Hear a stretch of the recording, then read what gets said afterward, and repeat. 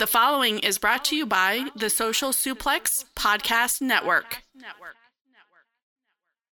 Yo, what up? This is Rocky Asuka Romero of Chaos, and you are listening to Keeping It Strong Style, the ace of podcasts. Yo, this is Rich Latta from One Nation Radio. This is brought to you by the Social Suplex Podcast Network. We present to you the Ace of Podcasts, Keeping It Strong Style. Let's go. It's the Ace of Podcasts, Keeping It Strong Style. Covering New Japan, they ready to hold it down. Jeremy Donovan and the young boy Josh. Come and hit a job out and bury all the frauds. From the Tokyo Dome over to the G1. Social Suplex is the network where we can get it done. I'ma chill and let them have it, cause this is just an intro. Keeping the strong style, 6 stars from the get-go, boy. Yeah, from Tampa Bay to the Tokyo Dome, this is Keeping It Strong Style with your hosts, Jeremy Donovan and the young boy Joshua Smith. And thank you for listening. Welcome to Keeping It Strong Style, the Ace of Podcast on the Social Suplex Podcast Network. Jeremy Donovan here with the young boy Josh Smith. On today's show, we'll review the latest on the Burning Spirit Tour and cover all latest news in the world of New Japan Pro Wrestling. You can support our show by subscribing and following the Social Suplex Podcast Network or Keeping It Strong Style on the podcast app of your choice and leaving a rating and review. You can also get all the podcasts over at socialsuplex.com. Check out our Pro Wrestling Tees store, prowrestlingtees.com/social suplex. That's where you can get our official Keeping It Strong Style t-shirt. If you enjoy this podcast, please consider making a one-time or monthly donation by visiting socialsuplex.com/donate and clicking on the donate button under the Keeping It Strong Style logo. This week's episode is brought to you by the NJPW EXT, the only browser extension for NJPWWorld.com with features like dark mode, improved translations and layouts, custom and shared playlists, synchronized viewing parties, and much, much more. It takes NJPW World to the next level. You can visit njpwext.us today for details. Young boy, what's going on, man? I'm here. I'm live. We're in effect.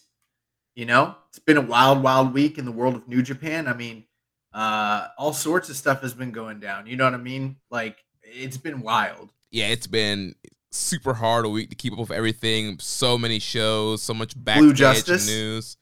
Yeah, big Yuji Nagata 30th anniversary match. Yeah, that was awesome. I saw it.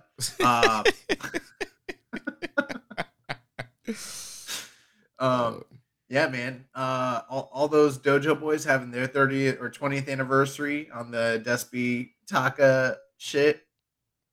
Other stuff happened. Cobra Kai's out this week. Been big. We sang karaoke this weekend. Lots of stuff went down. Yeah, we did. That was a pretty fun night there. A lot of the Largo Loop group went out there to was it Genshu? Is that how you say that? Yeah. Did they charge you just $10 a head? They did, yeah. See, I was confused by that because it was advertised to me that it was going to be $10 per person per hour. That's what I thought too, yeah. Right. So I'm like, dang, we should have just done 3 hours at the way we were going, like, because they only charged me for 1 hour. I don't know. Yeah, I'm not sure if there was some kind of special going on or what the deal was, but yeah. Okay, that's cool, but guess where I took a huge loss? Did you have any of that soju drink? No, I had the Topo Chico hard seltzer. Bro, they charged me $22 for the soju drink. I had no idea. I would have just gotten like a lager and been done, like, and been fine. I had no clue. Man, they worked you there. Yeah. And you know, I was complaining about it on my way home, and my girlfriend's like, you should have looked at the menu. I was like, I didn't think I needed to. I didn't think I was in like an upscale establishment where, you know, you're going to charge me for bottle service and shit. Like, well, Genshu seems to be, you know, the finest of fine establishments. No, Genshu was cool. I will tell you, so, you know, last week we were talking about, I think we talked a little bit about going out and doing the karaoke thing.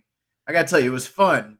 But the karaoke I normally do is done in a wide open bar with tons of drunk people, smoke-filled rooms, just like the old days of wrestling before Vincent Kenny McMahon saved wrestling. But the sound system is better in the places that I play. Like, so like I didn't really know what the setup was going to be or our situation. So I was like, I better think about some songs I could sing that might sound okay. And then we get there and it didn't matter because that sound system was like, so like just everything melded into each other that you basically just had to scream as loud as you could to like try to. So I don't think that room that we sang in was designed to like for audio to where like you're supposed to actually sound good. It's just people being belligerent and acting a fool, which was fun. We sang a bunch of crazy songs and yeah. Yeah, sang Cult Personality. That was funny. That was the only song that we all sounded good because we all knew exactly how it was supposed to. Oh man, I'm a little disappointed, man. They need to update their library. There was no Judas, Fozzy. I was trying to get my Judas on, but none of that. They didn't have any of the NJPW collection whatsoever. I was gonna sing Goto. I was gonna. They didn't have the Tai Chi theme. Could have did my best Tai Chi impersonation. Yeah, but yeah, they didn't have any of that. They didn't have WWE Anthology. They didn't have Ruthless Aggression. Ruthless Aggression. None of it. I was trying to sing, some of the rap versions of the themes. I was gonna sing the greatest wrestling theme song in the history of wrestling. Real American. Yeah, Real American. Oh man, I have to appropriate it. Take it back from the racists. That should be your theme when you start wrestling again. Taking wrestling back from the racists. No, taking Real American theme so that it's no longer associated with Hulk Hogan. It's associated. No, I think that my theme, just in general, like in the Florida Indies, should be I'm taking wrestling back from the racists, meaning you people are racists. So you're gonna be a heel then? Yeah, in Florida, that would be a heel. That would be a heel gimmick, absolutely. Bro, I remember we used to. Nothing's going on, so we could be a little off topic for a minute, but there was like a year and a half there where we were going to Tampa Bay Pro shows every other like Sunday night. We'd go down to the Roundup. Yep. On Hillsborough. And this is the group that was associated with what's Jay Lethal's, the Lethal Academy. So Jay Lethal, all his trainees, they all get started out at Tampa Bay Pro. And all the guys that are good guys in this, because we're at a cowboy country line dancing bar. That's where they like hosted the shows. And then on the off weeks, they were having it at the I don't know, some flea market. Yeah, I think it was Tampa Bay Flea Market. Yeah, down just in the wheel wagon flea market. These were all places. If wrestling wasn't there, I would never be in a million years. Either one of them. So, anyways, we'd go to the shows, and everybody that is either a goth like rocker or a cowboy is like absolutely 100% the baby face, and the trashy like country people just like fucking love them. And then like anybody of any sort of other color or persuasion, whether they be Hispanic or black, are automatically the heels, just period. And like it doesn't really matter what their gimmick is, they're heels. The funny thing is, like, the most highly trained people that were coming out of that school typically were those individuals. And like, we weren't rocking with, people that were, I don't know, trying to be like Rob Zombie, not like White Zombie, like knockoffs, and someone that looked like they like should have been a driver in Twisted Metal. Like we're rocking with like the OAO. Yeah, and, like Troy Hollywood. Snoop Strikes, yeah. And they'd get booed by the racist crowd for literally just being black and being there. But they were the best wrestlers. So we'd like on the weekly it'd be like you, me, and Rich getting into chant battles with the entire crowd of Hillsborough County like white trash people. Yeah, it was wild. Those were some fun shows, and yeah, it was always fun getting behind Troy and Snoop, especially when they were in main events against guys, the country gimmick or the golf gimmick guys, the rockers that are supposed to be the crowd favorites, and we're like, nah, we're cheering for Oyo. And don't get me wrong, I'm not saying that you can't have those gimmicks and be a babyface. Of course you can. I mean, cowboyism is a very real thing throughout the histories of wrestling. Just look at Bret Hart, cowboy. Yeah, we had a whole one day in the Largo Loop thread, we had a whole thing of going through all the cowboy wrestlers in wrestling. Macho Man Randy Savage, cowboyism. But no, yeah, so I mean, you can be liked, but literally in this one territory, it was literally like they just liked people that were specifically of a Caucasian persuasion, and anybody else was literally the heel. And we didn't rock with that. And we'd be out there. Remember when I always thought this was funny. The top title in their company is called the Tampa Bay Pro World Championship. So you were the world champion of Tampa Bay. Of Tampa Bay. And when Troy Hollywood was champion, we would chant "Real World's Champ." People get mad. As if he's on some like Ric Flair and WWF sort of stuff. The Real World's Champ. There are a lot of world champions running around Florida. People need to know at that moment in time in 2018 that Troy Hollywood was the real world champion in Florida. Of Tampa Bay. I remember one time we were at a show.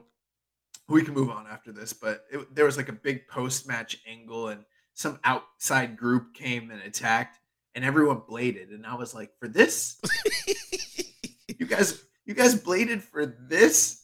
Like, this is bad. You guys, they're definitely not getting paid much. Like, they're just trainees, and they're like bleeding out like stuffed pigs. I'm like, someone needs to put a stop to this. Like, I don't know who's in charge of this. It was a hot angle. They're trying to build a blood feud. They're trying to get the people back. Red equals green. I guess they didn't need everyone to bleed. Everyone bled. There was like 8 people. They're all bleeding.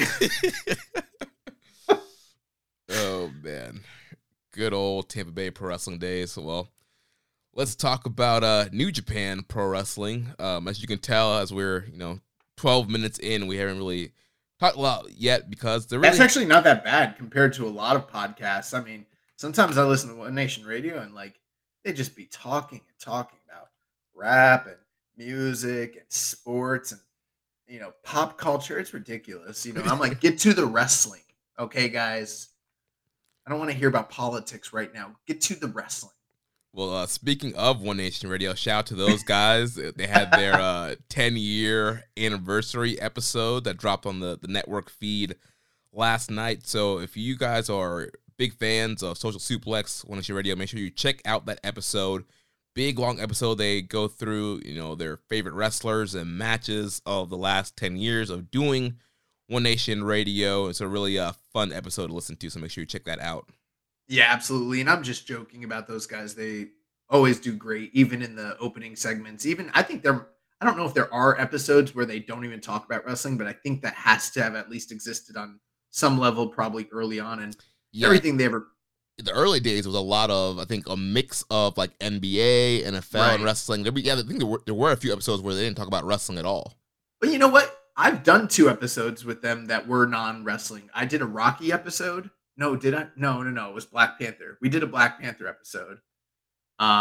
Did we do a Rocky episode? We might have. I thought you guys did. We might have. Or at least you talked about it, of doing one. We definitely did a Black Panther episode one time, which was funny. I feel like there's something else we did an episode. I don't remember. But anyway, shout out to those guys. Me and Jeremy were both fortunate enough to be able to send in congratulation audio drops. So if you listen to the show, you'll hear that. But, just want to reiterate again how grateful we are for those guys and all the hard work they put in and, 10 years of great audio. And I'm sure they'll, continue to put out more. Yeah, and like you mentioned in your audio message, there might not be a Keeping It Strong Style or a Social Suplex podcast network if One Nation Radio didn't exist and we didn't meet Rich and James and become friends with those guys. Yeah, and I mean, also shout out to the SMC podcast because that's the real, foundation of Social Suplex Podcast Network. So shout out Caleb. Caleb, Rance, Kyle, thank you guys. I know none of them are listening too. That's the funny thing. Yeah. Oh man, but yeah, congratulations to One Nation Radio. I gotta say one last thing. I was a little jealous, okay, because we did an episode where we asked for some video drops and we had some fantastic ones, but some of those One Nation Radio fans, they felt like they rode a little harder for them than people ride for us. I don't know. I don't like that. This is the flagship. Okay. I felt like we had a lot of good audio messages also. We did. They were great, but I want next time 7-star only. We're gonna screen them, and if they're not up to par, cut. You gotta do it again. Yeah, we'll send it back to you. Hey, I really liked what you did here, but what could use a little bit of improvement, if you want to just expand on this thought here, we would feel good about that. So maybe 30 seconds more of audio, send that to us by the end of the week. Yes. Love Jeremy and Josh. Oh man. But all right, let's jump into this stuff here. Last week we only had one show that made tape or gets aired on New Japan World, the second Korakuen Hall show. No, we didn't. Today's show made tape. It came out like an hour ago. I watched it. The Gaga show, it did? Yeah, I watched it. You didn't watch it? No, I didn't. Oh, you missed it? Okay. Well, I guess I'll have to review it without you. Wow, you're slacking, bro. You're not dedicated. You're not about this life like me. I mean, I've been checking all day today. I didn't see it up there. It's not out. I'm about to say. But we did have the Korakuen Hall show that was September 6th. It was the second show, and it was a fan cheering show also. Yeah, I wanted to smack myself after last week complaining that it wouldn't be cheering, and then, of course, it was. I'm an idiot. It's all good. I don't think it was very clear that both of those shows was going to be fan cheering, but it was. So we had another Korakuen show with fans being able to cheer. So just run through these results real quick here. So we had the opening contest, Suzuki, Taka, and Kanemaru. They defeated the Young Lions of Fujita, Oiwa, and Nakashima. We had the House of Torture, Dick Togo, Evil Show, and Udro, defeating Goto, Yo, Yoshihashi, and the DKC. The Bullet Club team of Bad Luck, Fale, Chase Owens, and Hikuleo defeated Gideon Gray, Great Okan, and Jeff Cobb of the United Empire. Then we had Aaron Hanare, Francesco Akira, and TJP of the United Empire defeating Wato, Deguchi, and Jado. Kushida and Honma defeated the Bullet Club team of Gedo and Taiji Shimori. Despy, Taichi, and Zack Sabre Jr. defeated Bushi, Sanada, and Naito. Semi-main event, Badu, Tito, Jonah, and Shane Haste defeated Okada, Yano, and Tanahashi. And then the main event, El Phantasmo and Kenta defeat the LIJ team of Hiromu Takahashi and Shingo Takagi. You ready for my hot take on this show? Yeah. Okay, this might not be popular with other individuals, and they might disagree, but they would be wrong. Because my hot take is that this night's show was superior to the night prior. Really? I thought so. Did you not think so? I think I enjoyed it equally. Oh, okay. All right. Okay. No, I did. I liked it better. I thought that this had a better flow. I felt like the crowd was just as lively. And in some cases felt maybe even a little bit more acclimated and free in their cheering on this night than they did on the 5th. It didn't necessarily have the same magic moments like the first Kaze Ninare and the first Naito entrance with the cheering. Didn't have quite that, but I felt like this crowd was a little bit more attentive and more hype, as weird as that sounds, even though it's the next night. And I liked the matches better, just generally speaking, including the main event. And there was also not major stuff, but there was angles and things that were actually building up for, the remainder of the tour, which was something we talked about last week was a little bit lacking on the previous night show. So altogether, I found this to be a little bit of an easier watch and more enjoyable. Yeah, you talk about the Never Six Man title match. They're building up that angle with the bringing out the dog cages and the dog house, and we'll talk about that stipulation in a little bit here. But they're building that up for that 6-man title match that's coming up this coming Sunday in Beppu, and also building up the junior title match with Kushida and Ishimori, building up the Naito and Sonata match against Dangerous Tekkers, Okada and Jonah. So I feel like there's a lot more direction. ELP and Shingo as well. We saw more. Even like the Nagata Okan post match, was something. I mean, we're not talking about major angles, but this was more in line with what I expect from your major Road to Cork and Hall type shows. So that's what we got here. Even the first match of the night, which was that 6-man tag with Suzuki-gun and the Young Lions, I felt like they told a pretty cool story where all the Lions were trying their best to get under the skin of Suzuki and maybe, take their best shot at the King. And it didn't work, and he was able to kind of manhandle all of them, including specifically Yuto Nakashima, who, what's going on with his hair? Doing a little afro. Yeah, but it's like looking kind of like Kramer from Seinfeld a little bit. Like he needs to tame it or something. I don't know. He's like, oh, I can grow my hair back? All right. There was a spot at the beginning of the match where they did a triple drop kick, the three of them, like they were the Von Erichs, but Nakashima, his was significantly worse than Oiwa and Fujita's. But yeah, man, I liked this one. I liked the opener quite a bit. I like Suzuki just taking the Lions to task and, beating them up. That's always fun. Yeah, and he put out Nakashima with just a choke. He didn't go for the gotch. Yeah, well, the funny thing was, like, I listened to this on delay, and maybe part of the reason I enjoyed it more was having Kevin Kelly on the call on the, English commentary. Yeah, and he kind of, he was like suggesting at the end, he's like, "What's he gonna do? Is he gonna try to pin this guy? Is he gonna submit him? Oh, is he gonna go for the knockout? Oh no, he's just going to choke him unconscious." Yeah. So yeah, that was a fun match. I feel like the crowd was really behind the Young Lions. I think that Oiwa is the man out of those three so far. That's the guy I like the most right now. Yeah. Although sometimes I feel like maybe you and I jumped the gun a little bit from, like, we were so impressed early on that we were ready to crown these dudes, and I think that we did see a glimpse of something special in the beginning. For sure. And I'm not saying that that's not there, but I feel like they let them go out there and showcase that. And then they kind of reined them in and we're like, all right, let's get down to the basics. Let's, break you down so we can build you back up. Because for a while there, they kind of just reverted to what we expect from Young Lions. And now we're finally starting to see them add a little bit more flair and personality into what they're doing. Yeah. And I feel like we haven't seen these guys have singles matches against each other in a while. So I'm curious to see whenever the next time that they wrestle, how much they improved from that first time when we thought they were pretty good. They're very good. But yeah, like you mentioned, House of Torture and Chaos, they had a huge brawl. There was dog cages involved, and it's clearly leading to the upcoming Never Openweight 6-man tag, which there has been a stipulation added to that, which we can talk about in a little bit. But yeah, it got kind of wild there during this match. Yeah. And once again, crowd booing. House of Torture seems to be very into the Chaos team beating these guys down and getting revenge on those guys.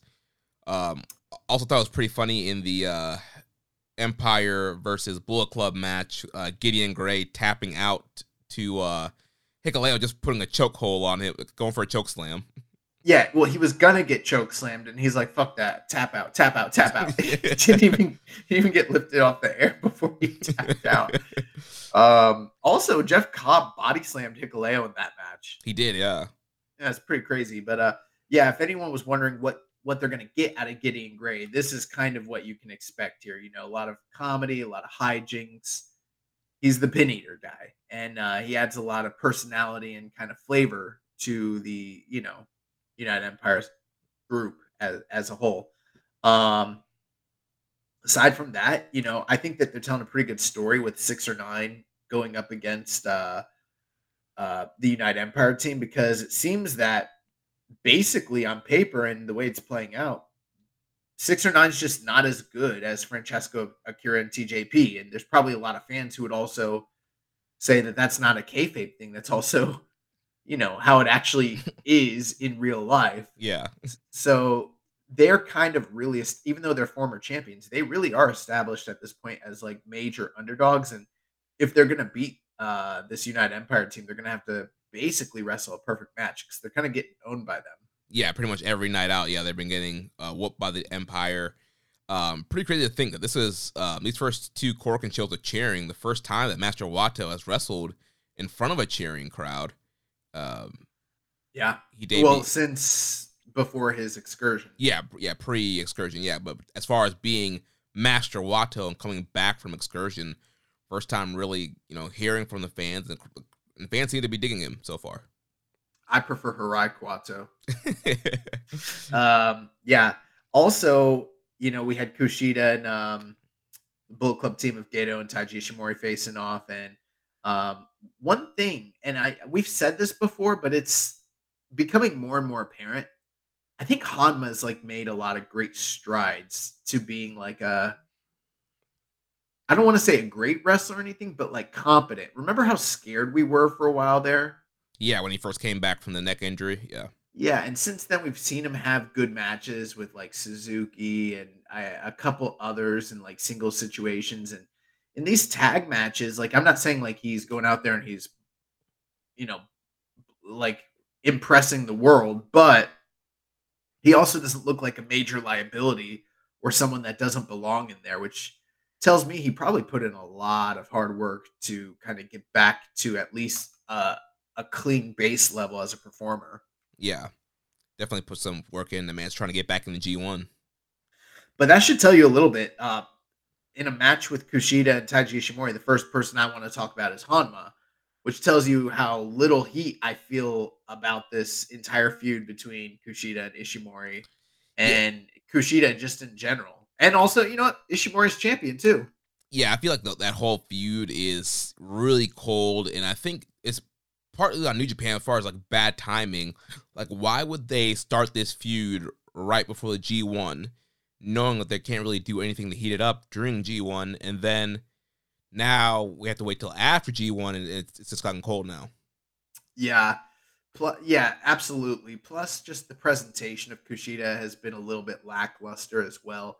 Yeah. Just kind of feels like we're rehashing old, I don't know, just going through the same old motions that we've gone through a million times with him. There's not anything new or compelling here. And I don't even really know what his motivations or reasoning for what he's doing. I mean, obviously all wrestlers want to be champions, so you don't need much more motivation than that, but like he's hardly articulated it. He's hardly done anything to establish himself as a character or, kind of reintegrate himself into the company. He just, I don't know, it just feels weird.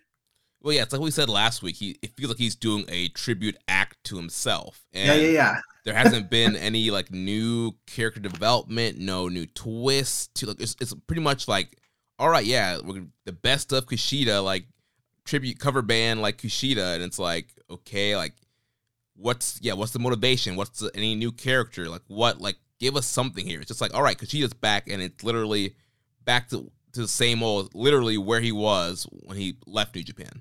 Well, even think about like Hiromu. He's been injured plenty of times and had to take absences and then returned. And he wasn't necessarily a whole different character every time or anything like that. But when he came back, it just felt like, oh my God, he's still here. And, say what you will about the repetitive nature of his, IWGP title wins and his Super Junior wins. At least he's someone that comes in with like a splash and a flair. And like, there's just something there that's like magnetic that you can kind of like gravitate to. With Kushida, it's just like, oh yeah, I don't know. He just feels like the same guy as like when he left, which was like what, 2018, early 2019. Yeah.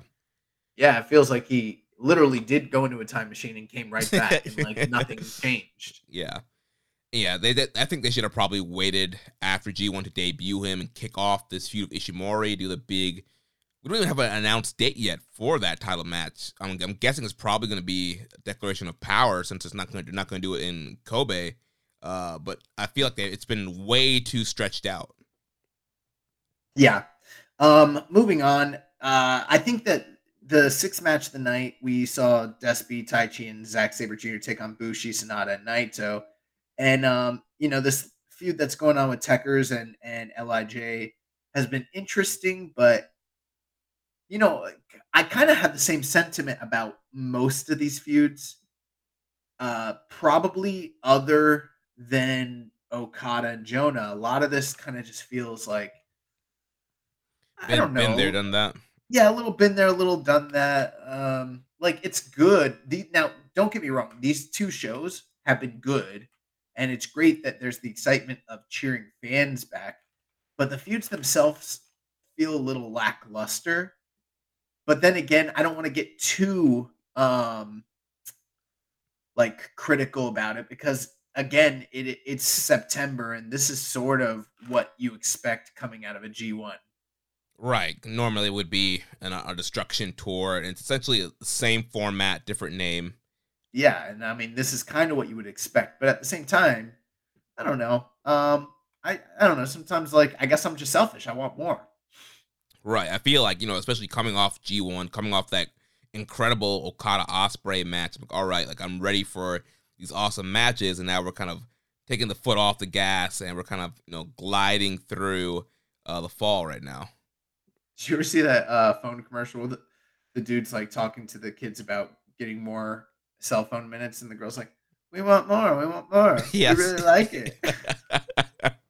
That's what I'm like about New Japan. I'm like, I just want more. We really like it. But the strange thing that we kind of talked about here was that the semi-main event featured TMDK against Chaos, which most of these Burning Spirit shows have featured them in the main event, but it's whatever.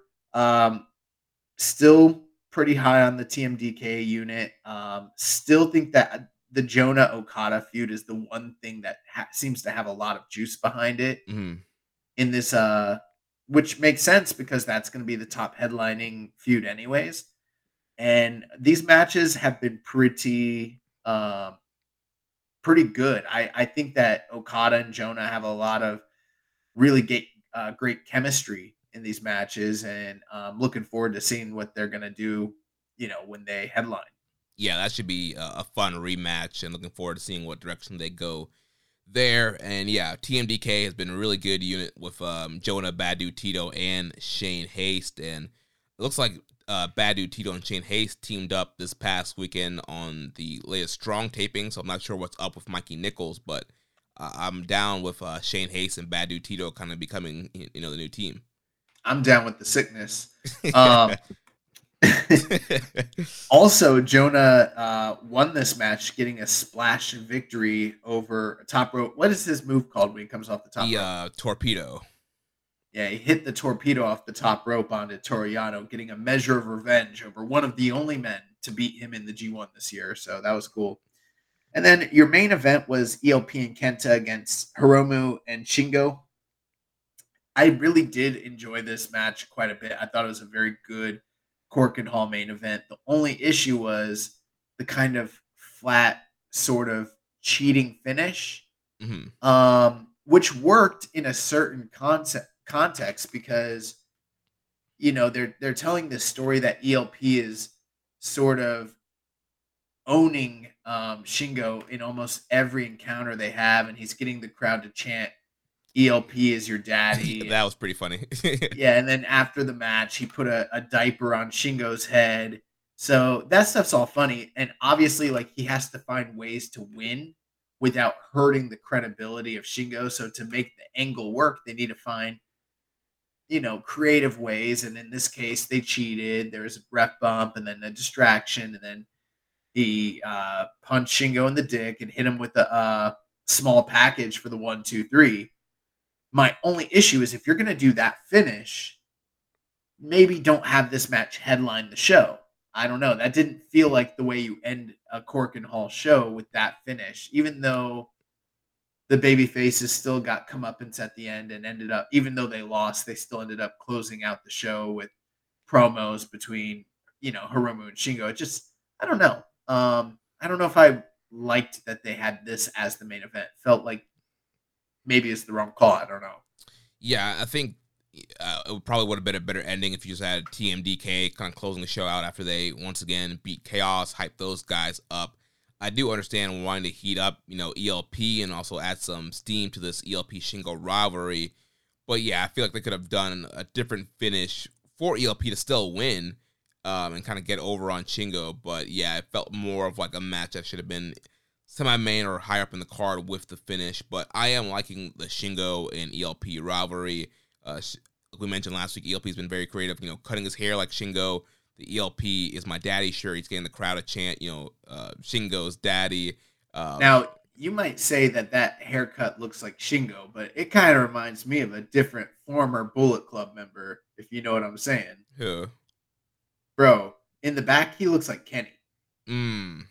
Yeah, there's like photos, and for a second, I was like, I like got confused. And I'm like, oh my God, he looks like Kenny Omega in his heyday. Well, when he was in his prime. When he was the face. Back when he didn't get in it. Yeah, didn't get into fights. Yeah, when he wasn't rescuing dogs from backstage brawls. ELP keeps trying to hit the one-wing angel, so maybe he figured he needs the haircut to be able to finally hit it. Possibly. But that's pretty much it. I don't have any other thoughts on this show. Did you have any last, thoughts or insights?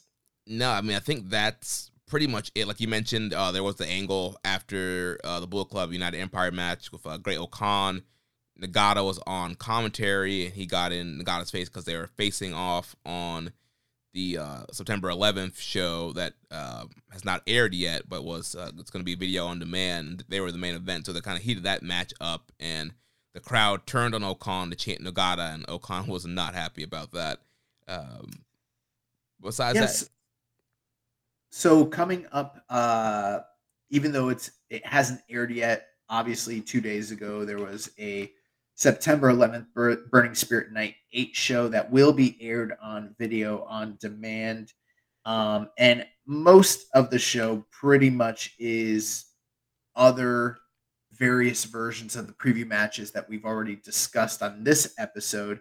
The main highlight, though, is that in the main event, you have Yuji Nagata's 30th anniversary match, which will be a singles match between Yuji Nagata and Great Okan.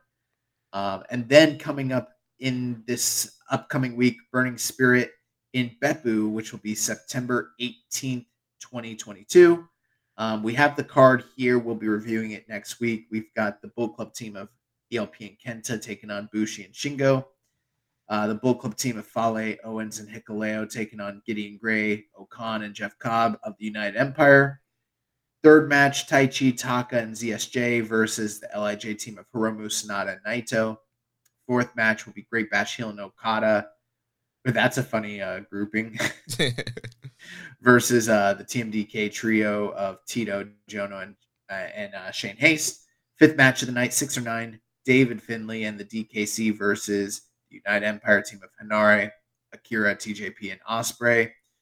And then sixth match of the night, we have the Never Openweight 6-man tag team title match, which has seen a rule change. It will now be a dog cage survival match between Goto, Yo, and Yoshihashi as they defend against the House of Torture team of Evil, Sho, and Yujiro Takahashi. And we have quite a few questions about this, actually. Yeah, so first, the rules. So it's going to be tornado rules. There will be no tags, and submissions and pinfalls can count by anyone on anyone.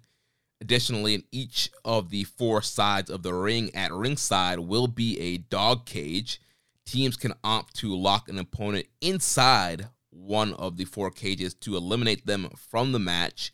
Should all three members of a team be shut in a cage, the match will end. I had a question here from Matthew Taiwati. I'm not sure if I'm saying that last name correctly. I've never known how to pronounce his name. From Matthew, he says, can Josh recommend any classic tornado dog cage survival matches from the archives, preferably with Inoki or the Three Musketeers? And Rambo and Slam Pig says, what kind of bullshit is this trios dog cage whatever match? Gato is killing me. On a related note, setting aside the 2-hour-long Hidden Island Survival Death Match, what is the weirdest match in NJPW history? Good questions. Yeah, so no, I can't name any other classic Tornado Dog survival cage matches from the archives. To the best of my knowledge, there's never been one involving Inoki or any of the Three Musketeers. I'm actually looking online, and there are, on record, according to Cage Match, 3 dog cage matches of all time. 2 of them have occurred already in New Japan, and both involved Toru Yano. But there was one match from a company called BEW Empire Fights Back, number 4. This is from London, England, back in 2017. The match was called the Damien's Dog Cage Match, and it involved a man by the name of, you guessed it, Damien, as he defeated someone by the name of Jack Quinn. I don't think that this match made tape, so there's not a deep history of dog cage matches. There was the Dog Kennel from Hell match. I was about to bring that up, yeah. Yeah, Al Snow and Big Boss Man. Yeah, great trailer. Does that count? Probably. One of the worst matches that have ever existed ever. But yeah, as far as weirdest matches in New Japan history, I'd probably have to say like the ones involving like women, just generally. Is that a joke or seriously? Yeah, that's the joke. I don't know, because it is kind of weird that to have a woman's match on a New Japan card, especially back in the day.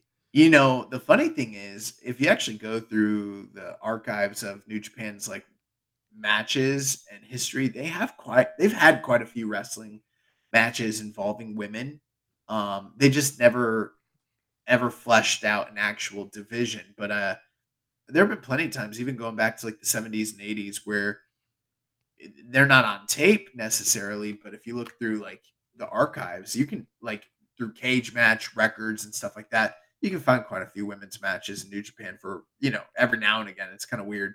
Yeah. But strangest matches, I don't know. Well, Inoki was having these nail floor deathbed matches where they would like put boards with nails at the bottom of the ring. So, if you fell out, you would fall into a bed of nails. So it was essentially like you couldn't leave the ring, basically. Yeah. Those existed. I don't know.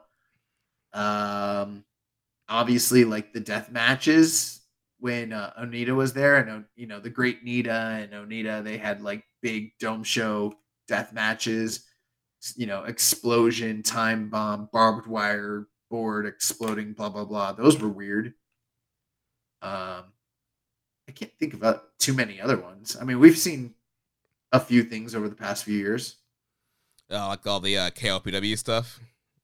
A lot of KOPW. Kenny Omega had that ladder match that one time. I mean, that wasn't weird. Well, I guess, for New Japan, that's weird. Yeah, I guess so. Yeah. There's only been like 3 ladder matches in the company's history. That's true. Yeah. The Konami cage death match.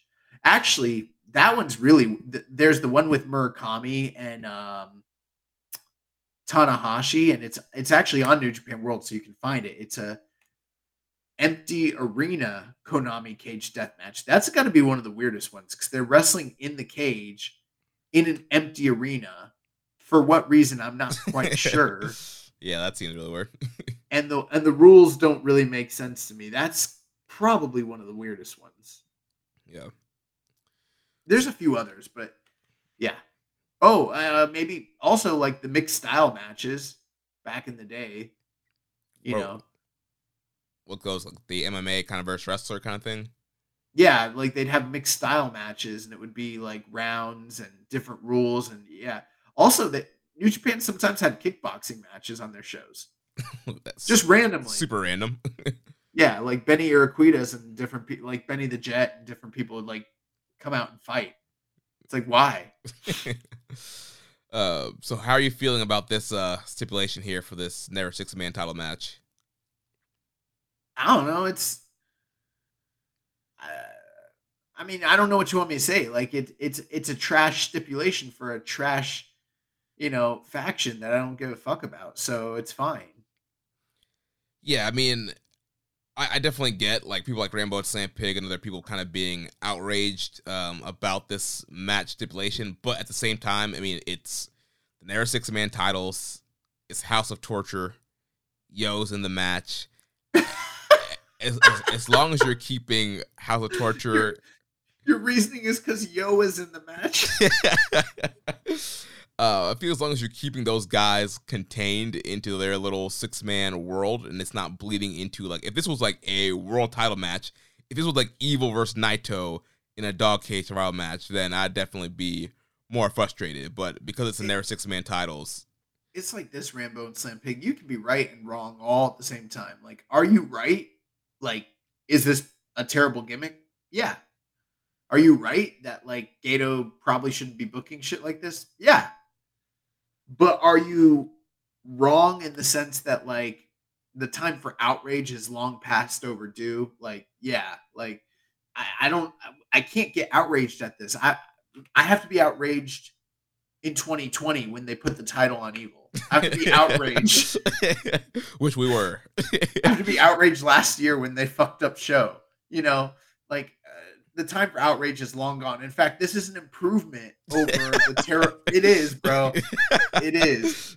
This is a massive, and that's not hyperbole. This is not me overstating something. This is a huge improvement over what they were doing with House of Torture just 2 years ago.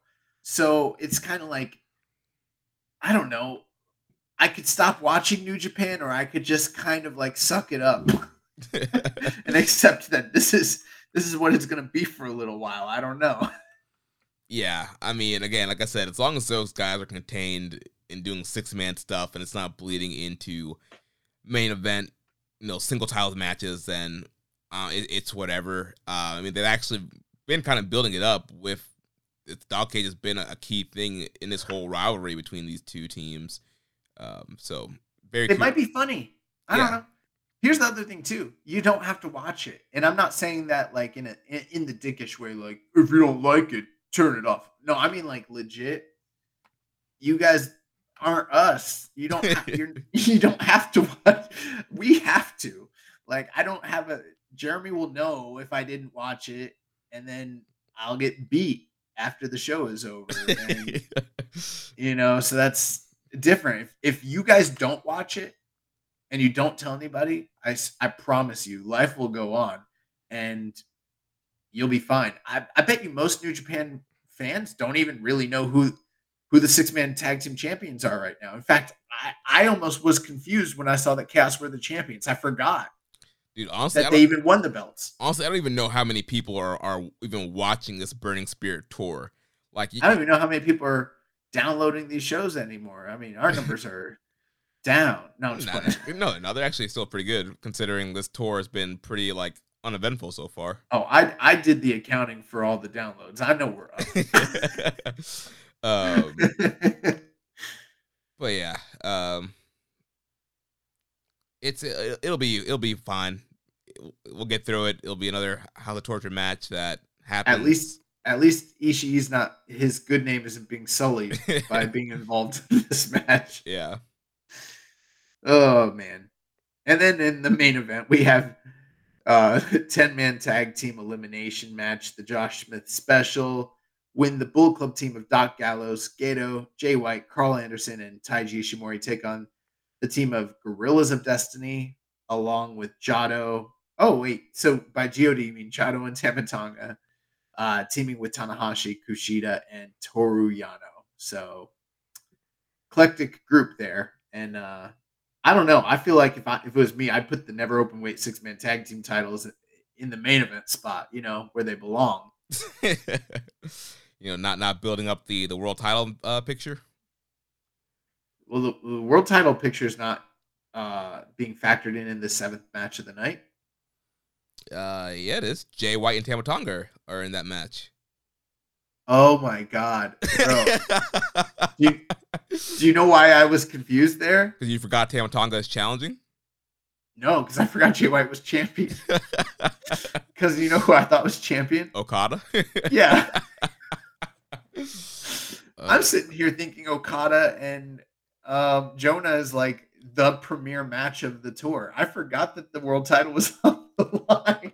Well, I mean, this is the first time Jay and Tama will be on the tour since being in the G1. So.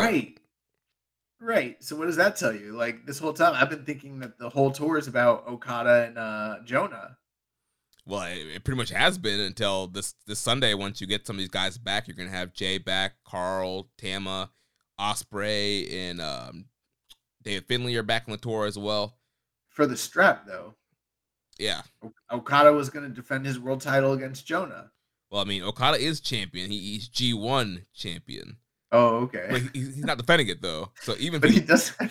even if he loses, like Jonah still has to go challenge Jay White or something. You know what? I'm kind of glad though, because remember like last year with and just all the different times when they did the double gold dash, somehow Jay White just happened to always magically come out on top with the negotiations. Yeah. And now that he is the champion and he's kind of getting screwed by Okada, it kind of feels right. It does, yeah. Comeuppance. Oh man, but those are the really exciting shows that are coming up over this next week. Riveting. The Burning Spirit Tour is by far the top tour of 2022. Oh, it's lighting the world on fire. Yeah. There's a reason why it's called Burning Spirit. And then with World Tag League around the corner, I mean, God, we are in for it. Oh, man. Well, let's jump into New Japan Strong real quick. So that we had night one of the Fighting Spirit Unleashed tour. So opening contest, we had Mascara Arata defeating Mysterioso at 9 minutes 41 seconds. Robbie fucking ruled. Yeah, it was a really fun matchup. I thought this whole entire show was awesome. Yeah, definitely so much better than the previous tour. All of it combined. If you took that entire show, it's not better than these three matches. But yeah, so Dorada and Mysterioso, really fun matchup there. Fast paced, these guys, doing a lot of cool lucha spots, and Mascara Arata, hulking up the bigger Mysterioso on his shoulders to hit him with that Dorada drive or whatever he calls it to get the win. That move was awesome. I liked when Dorada tried to do a flipping senton off the top rope or over the top rope, and Mysterioso caught him on the outside and just fucking muscled him and threw him into the barricade. Yeah, I like this match a lot. I really like Mysterioso. So do I. It's so weird. He's been a part of like New Japan of America / Strong from like way back when they did those like Lions Break shows, like way back in the day, and he still hasn't been brought over to Japan yet. One other thing too I noticed on the show, and I know I've said this in the past, but I'm saying this with a lot more conviction this time.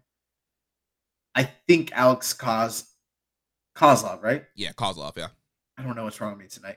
I think Alex Kozlov has gotten better on commentary, and I think it has something to do with Ian Riccaboni helping him, or like just, I don't know, his guidance or osmosis. But then I think to myself, Caprice Coleman's pretty good, but I used to think he really fucking sucked. I mean, terrible. And he worked with Riccaboni for a long time, and then he kind of got good. Like, is Ian Riccaboni like the shitty commentator, like Whisper? He might be, because I do agree with you that Kozlov is getting better, and they have a really good chemistry. And I just think it works out. Kozlov is kind of that smarmy kind of heel commentator versus, you have Ian Riccaboni, kind of the goody two-shoe, kind of call it straight commentator. And I think they play off each other really well. And whatever Ian's doing, he's definitely helping, kind of guiding Kozlov and really helping him to establish his commentary style. Oh, since we're on Strong and it's not in the news, did you see Danny Limelight is free agent now? He's not signed anywhere, he said? Yeah, I did see that, yeah. So I wonder what that means for Team Filthy. Yeah, I feel like he's probably one of those guys who didn't have a New Japan of America contract, and they were just bringing it in per date basis, I'm guessing. I thought he was like signed to New Japan of America, so I don't know. Yeah, I mean, he really hasn't been really seen a ton on these strong tours. Yeah, it's interesting. Next match, we had Robbie Eagles, and he defeated Kevin Black, the undefeated NJP Strong W, Kevin Blackwood. 11 minutes, 32 seconds. So yeah, Kevin Blackwood, he's had a couple matches on Strong. I think his last one was over Trustbuster Arya Davari. But he had a really tough competition here with former IWGP Junior Heavyweight Champion Robbie Eagles. Really fun matchup here. There's been a lot of hype behind Kevin Black, and honestly, I haven't really seen the hype. I've only seen him work on AEW Dark, which he only gets a few minutes there, but this is probably one of the best matches that I've seen so far. And I haven't seen much of his indie stuff, but I really... You're not watching IWTV? No, I'm not watching IWTV. I'm not watching Beyond Wrestling or any of that stuff. You need to get onto Powerslam.tv, put in your code Suplex for your... Those dudes ever pay us any money? No. We need it. That's not right. But yeah, no, I liked this match. I like Kevin Blackwood. I'm not like you. I'm ahead. I think he's big. He's going to be a big star. I see the vision when it comes to Kevin Blackwood. Okay. Just like I saw the vision with Daniel Garcia before anybody else did. Just me, not any of you guys. No, I'm just playing. But no, in all seriousness, I did like the match quite a bit. That was the kind of the nice thing with this episode was I felt like every match sort of improved on the match before it and in a good way. And Eagles had a huge reception. The fans seemed to really be behind Kevin Blackwood, and I thought they had a great match, told a great story, and didn't overstay their welcome. And Eagles got Blackwood out of there with the Ron Miller special. Yeah. Then the main event, we had the first Strong defense of the Strong Openweight Tag Team titles, the second defense overall. They did defend them overseas. Aussie Open, Kyle Fletcher and Mark Davis. They defeated the West Coast Wrecking Crew of Jarrell Nelson and Royce Isaacs, and so it's set up in the last tour where Jarrell Nelson challenged Aussie Open with Royce Isaacs out on the G1 tour in Japan. He challenged those guys, and so they accepted the challenge, and we got the match here on this tour. Yeah, I thought this was awesome. I thought that this was one of the best tag team matches in NJPW Strong history, to be quite frank with you. And I don't know if this is an overstep, and I usually wouldn't do something like this, but I think I'm close to like 4 stars for a sub 12-minute match. Yeah, I think I'm like in that range, like 3 3/4, 4 stars. Right. Aussie Open, they're just an incredibly great tag team, and they're just really have a lot of momentum going right now this year. All the stuff that they're doing in Rev Pro, stuff that they're doing in Australia, the AEW appearances, and now being on Strong, they're on Impact also now. They're all over the place and just having great matches all over the place. And facing here with West Coast Wrecking Crew, a team that kind of, they've been like the main team on Strong. That was part of the promos. They were the tag team division, and you would think originally that maybe they would be the first champions. And so, yeah, kind of the establishing team versus new team kind of coming in, and yeah, really good chemistry, really fun matchup here. And yeah, Aussie Open, these guys are just on another level right now.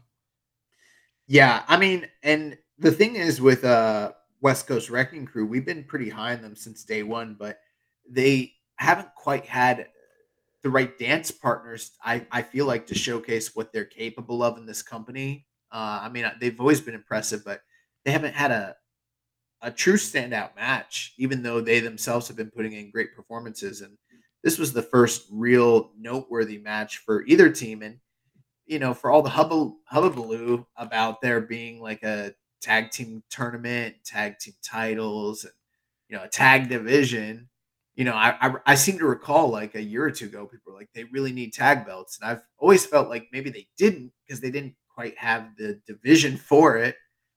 But this kind of felt like a justifying match where both of these teams are well established. There's a lot of history. They went out there. They told a great story, a lot of chemistry, and I would love to see them wrestle again. And I thought it was a great first title defense. In fact, like I said, I think it's one of the best, if not the best, tag match in Strong history. Yeah, and I'm wondering what's going to happen now with Team Filthy going forward.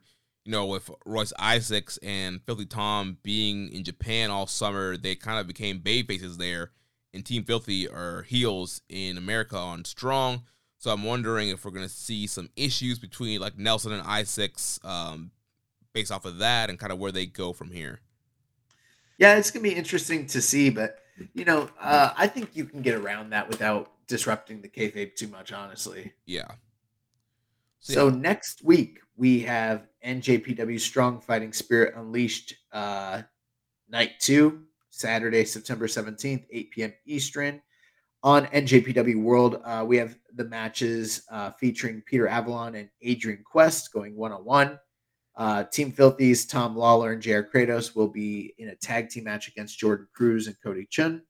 And then in your main event, we have the Bull Club team of Jay White, Juice Robinson, Hikuleo, Chase Owens taking on the team of Kushida, Trent Beretta, Rocky Romero, and Taylor Rust. Yep, so we got Roppongi Vice back in action together again here against their old foes in the Bull Club. That should be a fun main event there. Nice. Well, that is going to do it for New Japan of America coverage. We've got a couple other things here in the news, some big items, some things to talk about, different topics, and listener questions. Yeah. So first thing here, New Japan is set to hold its World Tag League and Super Junior Tag League tournaments at the same time this year. Oh, wow. They announced the combined World Tag League and Super Junior Tag League tour will begin at Korakuen Hall in Tokyo on Monday, November 21st. The tour will conclude at Sendai Sun Plaza Hall in Miyagi on Wednesday, December 14th. The tour will consist of 17 shows in total. And we had a question here. I forgot to put who this was from. Says, would you like to see Despy and Jun Kasai team up and win this next year? I really like their chemistry and think if Jun came in as a surprise partner, it'd be pretty cool. Well, just like your take on it. Yeah, I guess you could do that, but I mean, the question there is who's the pin eater? I guess it would be Jun Kasai, but I think he's a pretty important figure in, say, like Freedoms. Plus, they sort of have this dynamic within their feud outside of New Japan that Jun Kasai is sort of like the senior to, Despy's junior. In terms of like their status within the pecking order versus one another. So I feel like that would be kind of a weird dynamic to have Jun Kasai come in as his pin eater. Plus, yeah, they're a little lax in the rules in New Japan, but I mean, Jun Kasai is like a straight up deathmatch guy. I'm not saying he couldn't go out there and have entertaining, tag matches, but people are going to want to see him bust out like barbed wire and, tacks and crazy and, skewers. And I don't know, maybe something like that should be brought into New Japan, into the World Tag League. Maybe that would be a welcome, sort of deal. I don't know. Yeah, it definitely could be an interesting mix-up and something different. But to all your points, yeah, he's mainly a deathmatch wrestler, and I don't know if that's what they're quite looking for this tour, but it would be more interesting. So how are you feeling about this announcement of a combined league? In the past couple of years, they combined World Tag League and Best of the Super Juniors. They were both single blocks, but now we're getting the Super Junior Tag League, which usually happens, I believe, in pre-G1 or after G1 on its own little tour. And usually it's usually like 4 or 5 teams, single block kind of deal, not a real big thing. But now they're combining it here with the World Tag League. So how are you feeling about this? Well, before I answer that, the other question I would have is, with Despy and Jun Kasai, would they be in the Junior Tag League or would they be in the World Tag League? That's another thing where I'm not quite sure where they would even be slotted, But I guess that also leads into what we're talking about and the question you just asked me. So I've got mixed feelings on this. On the one hand, it's kind of there have been times where you got the World Tag League at the end of the year and then Junior Tag League like a month or two before that. And ever since they moved Junior Tag League to a actual league and not like a single elimination tournament, I've felt it to be a huge chore to get through something that was pretty superfluous just in general. And then having to go through a single block tag league like that, and then in short succession turn around and do it again for World Tag League, that's always felt like pretty arduous.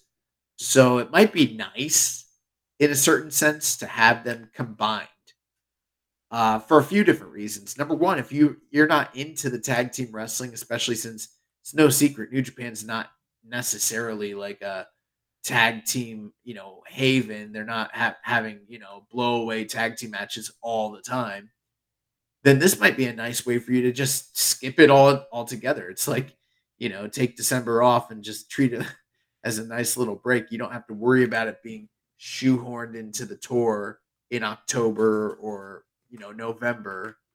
The other thing too is if you do plan to watch it, maybe it will make things a little bit more convenient because they're both right there and you can just tune in and turn it on. I don't know. Yeah, I think another positive with them combining the Junior Tag League with World Tag League, it seems like they're going to make it a bigger deal, which makes it sound like they're going to try and, I guess, find some more junior teams. It's not just going to be Bushi, Hiromu, Despi, and Kanemaru, and, Jado and Geto, and the few teams that they're going to scrape together. I don't have that thought. Really? Yeah, man. I just feel like what's going to end up happening is they've been doing the single block tournament for World Tag League for the past 2 years now using the same old tag teams. And then they were combining that with, Super Juniors in the single block format. I think they're just going to stick the Junior Tag League into that slot. There'll probably be 10 teams each. You'll probably have 10, heavyweight tag teams, 10 junior tag teams. And that would reduce the necessity for them to bring in a bunch of outsiders from all over the world. And do they? I don't think they have 10 junior tag teams just on their own. Maybe not, but they'll probably use like some Lions, probably use some guys from Strong. Maybe they'll pull like a junior tag team from AEW or Impact, but I don't see it being. Personally, it's just the pessimist in me, just knowing how they treat that December tour. I don't think we're going to get the full-on Best of Super Juniors treatment we saw this year where they brought in all the outsiders. I just don't see that happening. Yeah, I don't think we're going to get like a huge list of outsiders, but I just feel like with them, combining this with World Tag League and the field potentially being bigger, I think that does leave the door open to, let's bring in a team from AEW. Let's bring in an Impact. Let's bring in the Motor City Machine Guns. Let's bring in, some other junior teams that could be a lot of fun. Right. And, we've seen some interactions from Glate this year. So who knows, maybe they'll bring in Strong Hearts again or something like that. But yeah, and I mean, that might be a nice little addition. I don't see them expanding the field that much, though. I mean, I feel like we had like 8 teams last year, no? For Junior Tag League? Yeah. For some reason, it felt smaller to me. Maybe it was more. Maybe. I don't know. I mean, that's kind of also at the same time how like non-memorable these, junior tag leagues have been in the past for me anyways. Yeah. And we also do have the addition of Francesco Akira and TJP. That would be in that league also, which would be pretty fun. Right. So, I mean, I'm looking right now. In 2018, they had 8 teams. In 2019, they had 8 teams. And in 2020, they had... Or, I'm sorry, they reduced it in 2020 down to 6 teams. And that was last year. But prior to that, they had 8 teams each time. Gotcha. Yeah, I think I'm really remembering the last one where there's only 6 teams. But, even in those, I mean, if you look at them, they definitely brought in some outsiders. I mean, Chris Sabin, ACH, Volador, Soberano Jr., so Teton, different guys like that. So it's not like they haven't had outsiders in the past, I would say probably expect some of the guys from Best Super Juniors to come back. I wouldn't be surprised if we got like say Chris Bay and Ace Austin as a team. I wouldn't be surprised if Alex Zane comes in, stuff like that. Yeah. Overall, I think it could end up being more fun than usual. But again, yeah, it is November, December time. Everything's geared towards Wrestle Kingdom in January. So we'll see what happens. Yeah, it's going to be interesting if it just, I guess, to see what the format is like, what the teams are. I was sort of hoping personally that they would expand World Tag League back to a wider field, because I didn't think they were going to need to share the date with any other tournament, which would have opened the door for some of these other kind of fun, exciting tag teams that exist on the outside to maybe get involved. And I know we do that to ourselves every year, but that feels less likely now. Just kind of knowing the time frame that I don't think they have the full dates listed, but I mean, I just got to imagine it's probably going to be 10 teams. Yeah, that's what I'm thinking also. So, but who knows? Maybe we'll get like Aussie Open in it. I'm pretty confident we'll get Aussie Open, especially with them. We'll talk about them getting, heavyweight tag title match at Royal Quest. I think they're going to be featured more in Japan eventually. Oh, yeah. I hope they beat FTR. That'd be hilarious. The dudes who won the title not in Japan and then lost the title not in Japan and never came over. I'd be, I like FTR, but I'd also be fine if they just never came to Japan, really. Yeah, I'm not really clamoring for them to, be here ASAP or anything. Yeah, what do you think a FTR World Tag League looks like? I don't even know. I don't think they would even want to do it, honestly. I don't think Tony would let them do it. The next thing here, NJPW Tamahashi. NJPW is launching a brand aimed at the Oceania market of New Zealand and Australia. In a press release on last Wednesday, NJPW announced the launch of NJPW Tamahashi, with the first show set for New Zealand and Australia in November. Kenta, Taiji Ishimori, and Bad Luck Fale have been announced for the event set for Christchurch, New Zealand on Friday, November 11th, and Sydney, Australia on Sunday, November 13th. Tickets for the shows go on sale Friday, September 9th. Also, this past week, Jeff Cobb was announced to be a part of the event in November as well.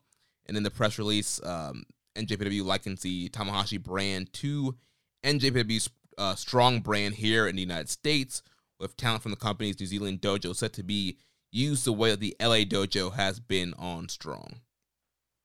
Yeah, I mean, I think this is interesting. I think it's probably the right move, especially since, over the past few years, especially pre-pandemic, the Australia scene was really starting to kind of blossom. But at the same time, there have been a lot of guys from that scene that have left, and, COVID occurred and kind of really decimated a lot of things. And some of those once, prominent independent groups have kind of gone by the wayside or, diminished.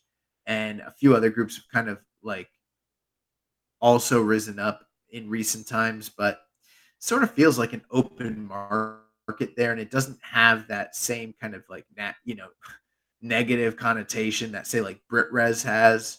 Right. And yeah. It's in pretty close proximity to New Japan, and when you consider Fale and all the work he's done in the dojo there, it just kind of seems like a natural. If they're not going to partner up with anybody in that New Zealand, Australia sort of region, makes all the sense in the world for them to like kind of launch a sub brand, have a place where guys that are training can get work and get experience, and that might even be a new market where they can get a foothold and actually do some business. And obviously when they eventually tour there, which they do from time to time, it's going to be a net positive for them. So yeah, they did pretty good when they did that. What was it, like Southern Showdown couple years ago, that New Japan tour they did there with when Rob Eagles turned on Bullet Club and came Bayface.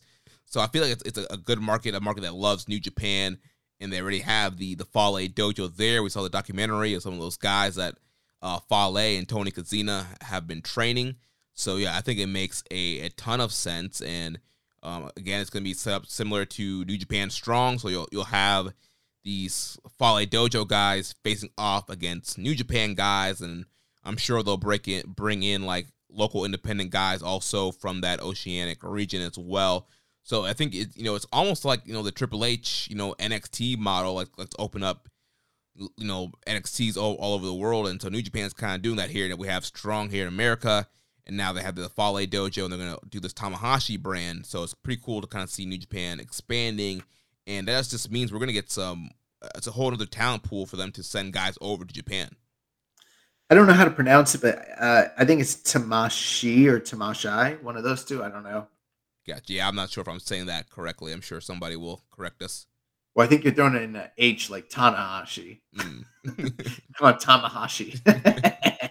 But yeah, I don't know. I don't know how to pronounce it either, actually. At this point, maybe we need to hear someone else say it. But I think it'll be interesting to see how that affects this show, because I don't know if I have interest in watching New Japan of America and New Japan of New Zealand and then New Japan and then also, it's just a lot. Yeah, we might just have to, do the results of what's going on in the Oceanic region until it becomes a bigger deal.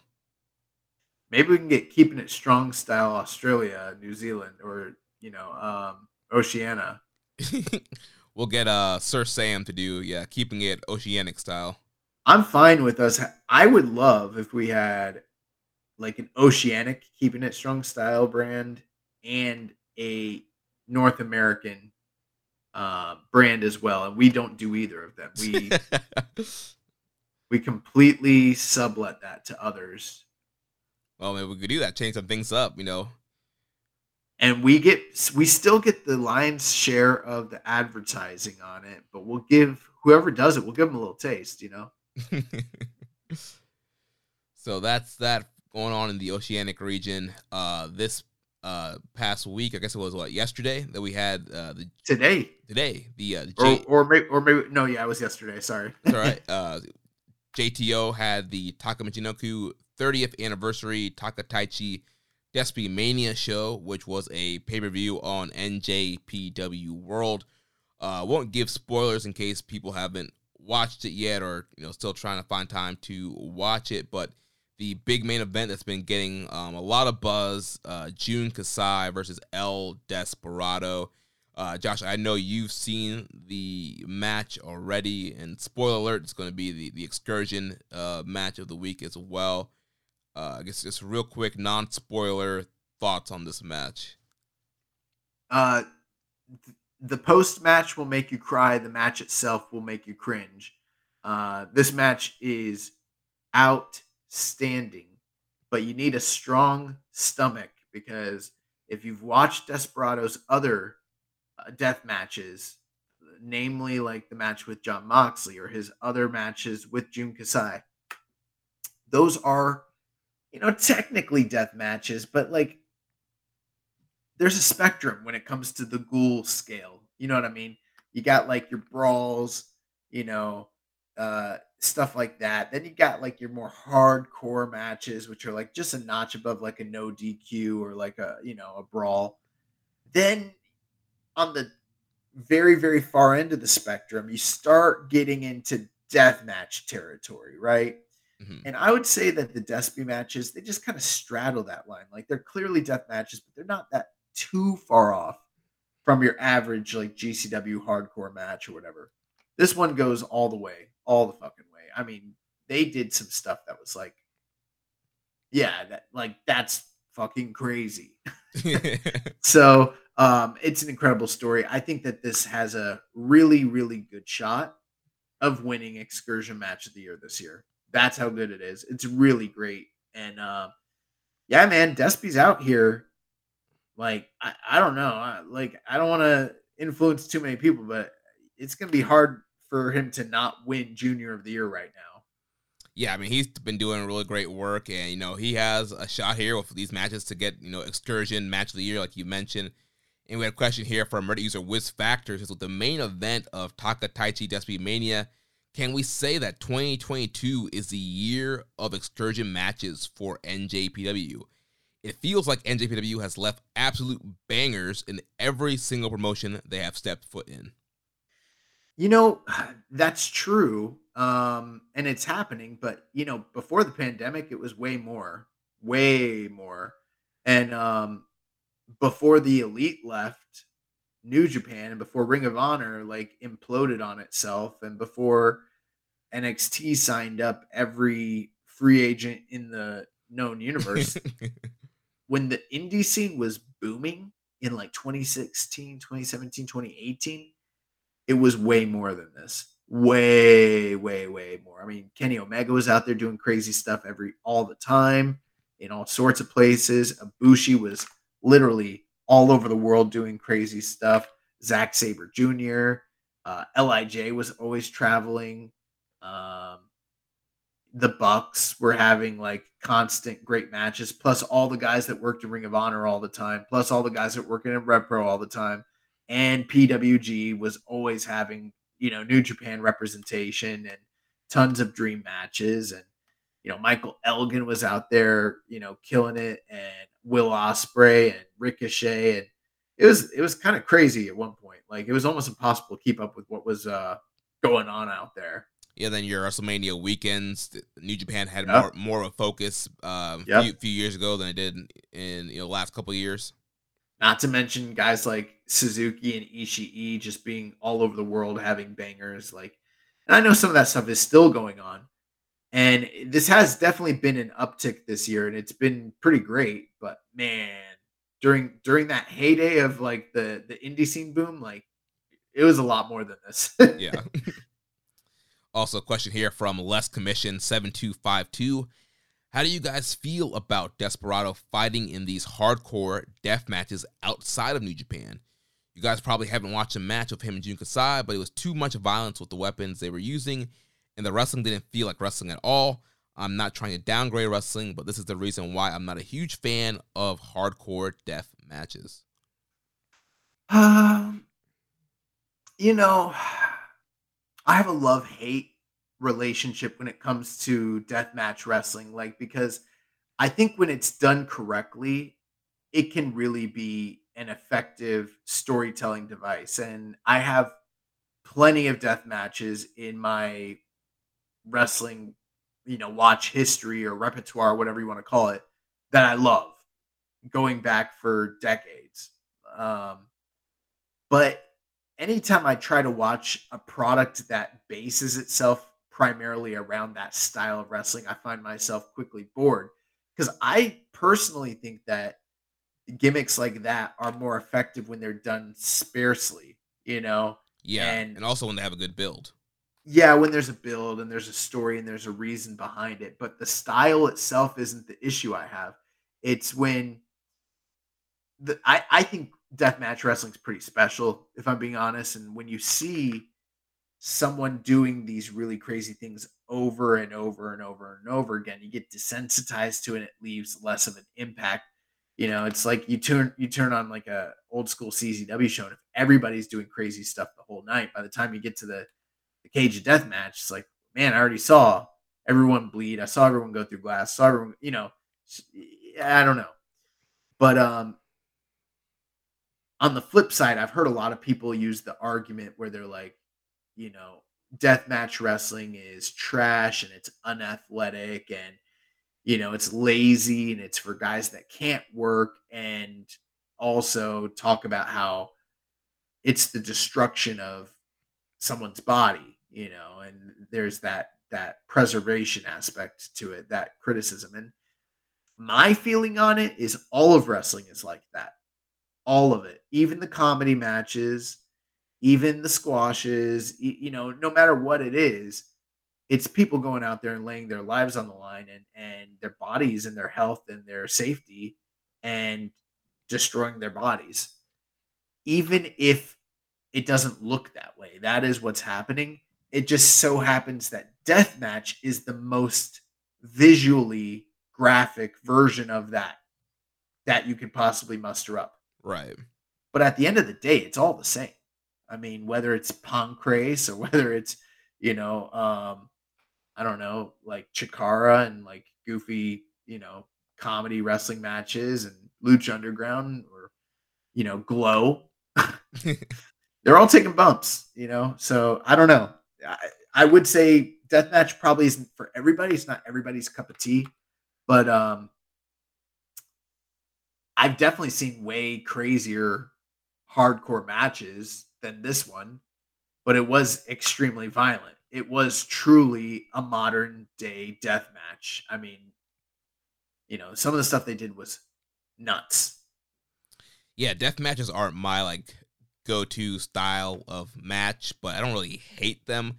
I do think that there's a psychology to them, just like a regular match. There is psychology and ways to put together death matches, and I do think that sometimes there are some indies where they do quote-unquote death matches, and it's just untrained guys hitting each other with stuff because they don't know how to do anything else.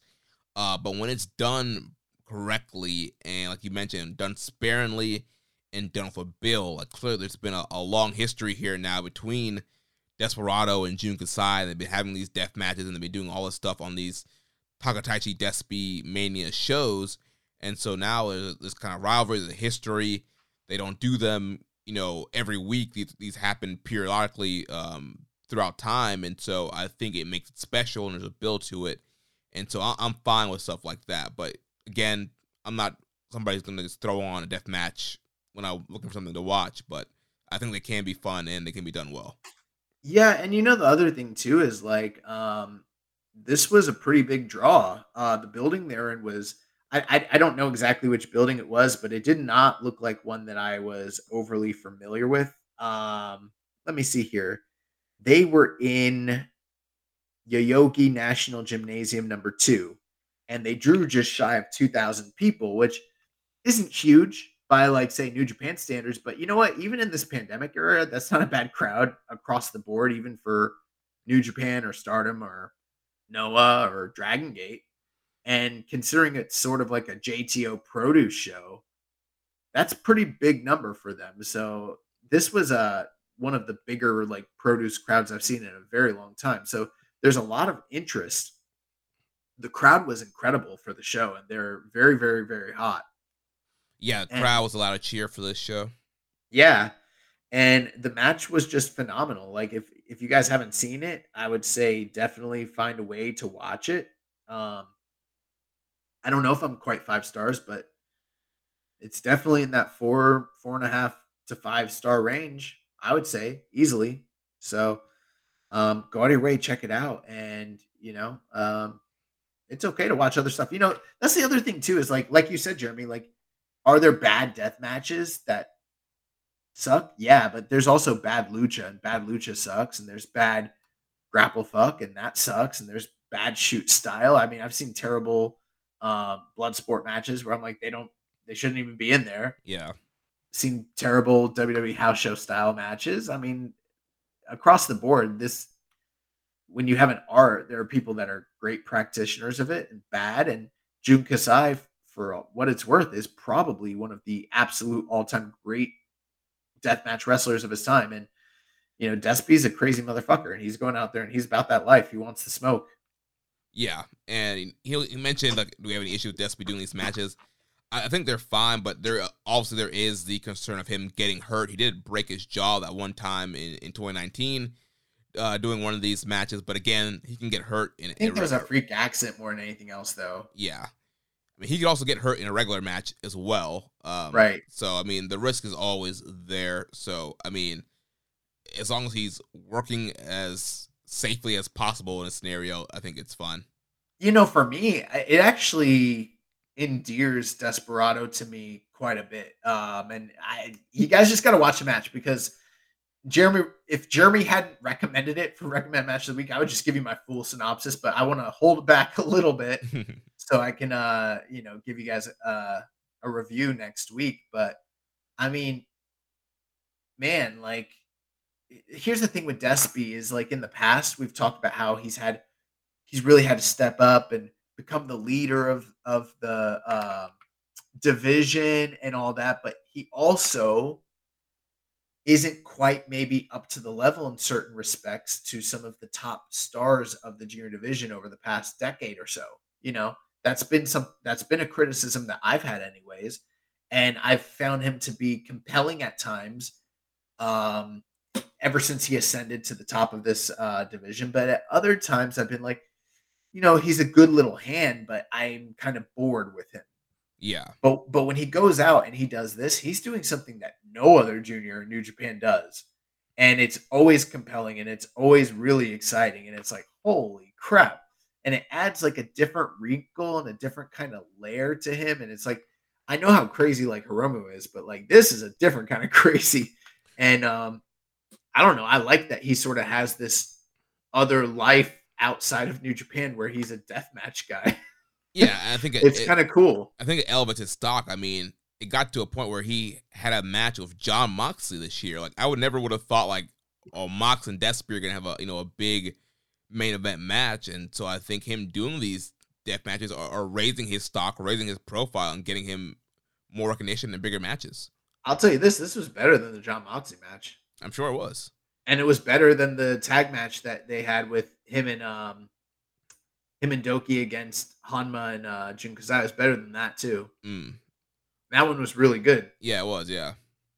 So yeah, Despy's out here having these awesome excursion matches, putting Will Ospreay on notice. All right, let's jump into some other quick news items here. So New Japan has announced that the IWGP Tag Team Champions FTR, Dax Harwood, Cash Wheeler will put their titles on the line against Aussie Open, Mark Davis, and Kyle Fletcher, night 1 of Royal Quest 2. And we had a question here from MJ Does PR. Says, let's talk tag scene. FTR is facing Aussie Open at Royal Quest. Who else would you like to see them face as a part of their championship run? And Josh, like we were talking about earlier, it seems like we're both not really clamoring for FTR to come in Japan and have this big run in Japan. I mean, if they come, that's cool, but I don't think there's a whole ton of teams that I'm like clamoring to see FTR face. I mean, I think FTR versus Dangerous Tekkers could be cool. FTR versus Goto and Yoshihashi, FTR versus Tama Tonga and Tangaloa, I guess could be kind of a cool matchup. But besides those teams, I think those are kind of the top teams. I'm not sure who else I really dying to see FTR face. Yeah, I don't either. I mean, so like, would it be cool if they came in and they fought the major tag teams that are in New Japan, like say Dangerous Tekkers or LIJ, or like Cobb and Okan? Like, sure, but I'm not clamoring for it either. Yeah, and part of that is an indictment on FTR, I guess, but part of it is more like an indictment on New Japan as a whole, just not having a super healthy or super strong tag team division at all. Yeah, I mean, there are teams out there, like there are domestic teams, there are teams they can create, there are foreign teams that they can bring in. Like there definitely could be a lot more effort in the tag division than there has been in the past. I feel like one of the best matches they could be having is this one with Aussie Open. Maybe Bishamon would be cool.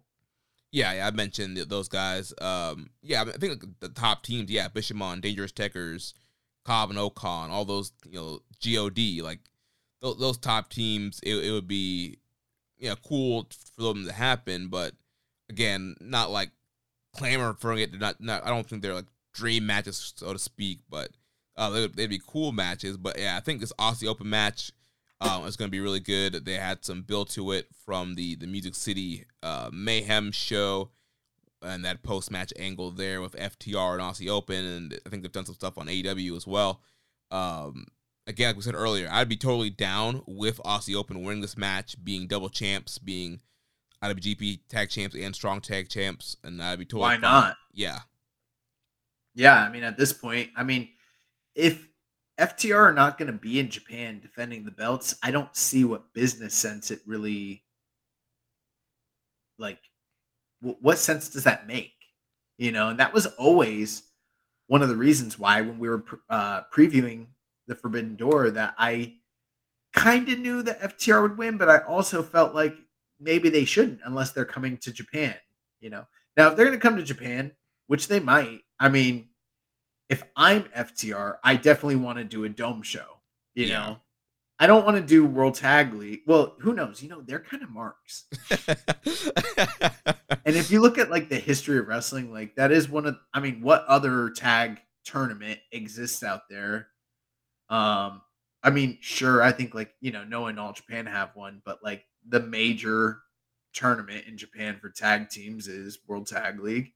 And there's not too many other ones that even exist out there. So if I want to be 7-star FTR, I might want to just do a World Tag League and win it. But I wouldn't do it if I wasn't going to win it. Right, yeah. It's like, oh, you want for 2 months? All right. Are we going over or nah? Right. So, I mean, what you could do is you could have them lose to Aussie Open here, and then you could have them win World Tag League if that's what your like aim was. Yeah. Because I don't think they would win World Tag League as champions. Right, and then you can run it back at the Dome, FTR, Aussie Open 3. Then again, I don't know if Tony Khan wants to, like you said, give them away for that amount of time.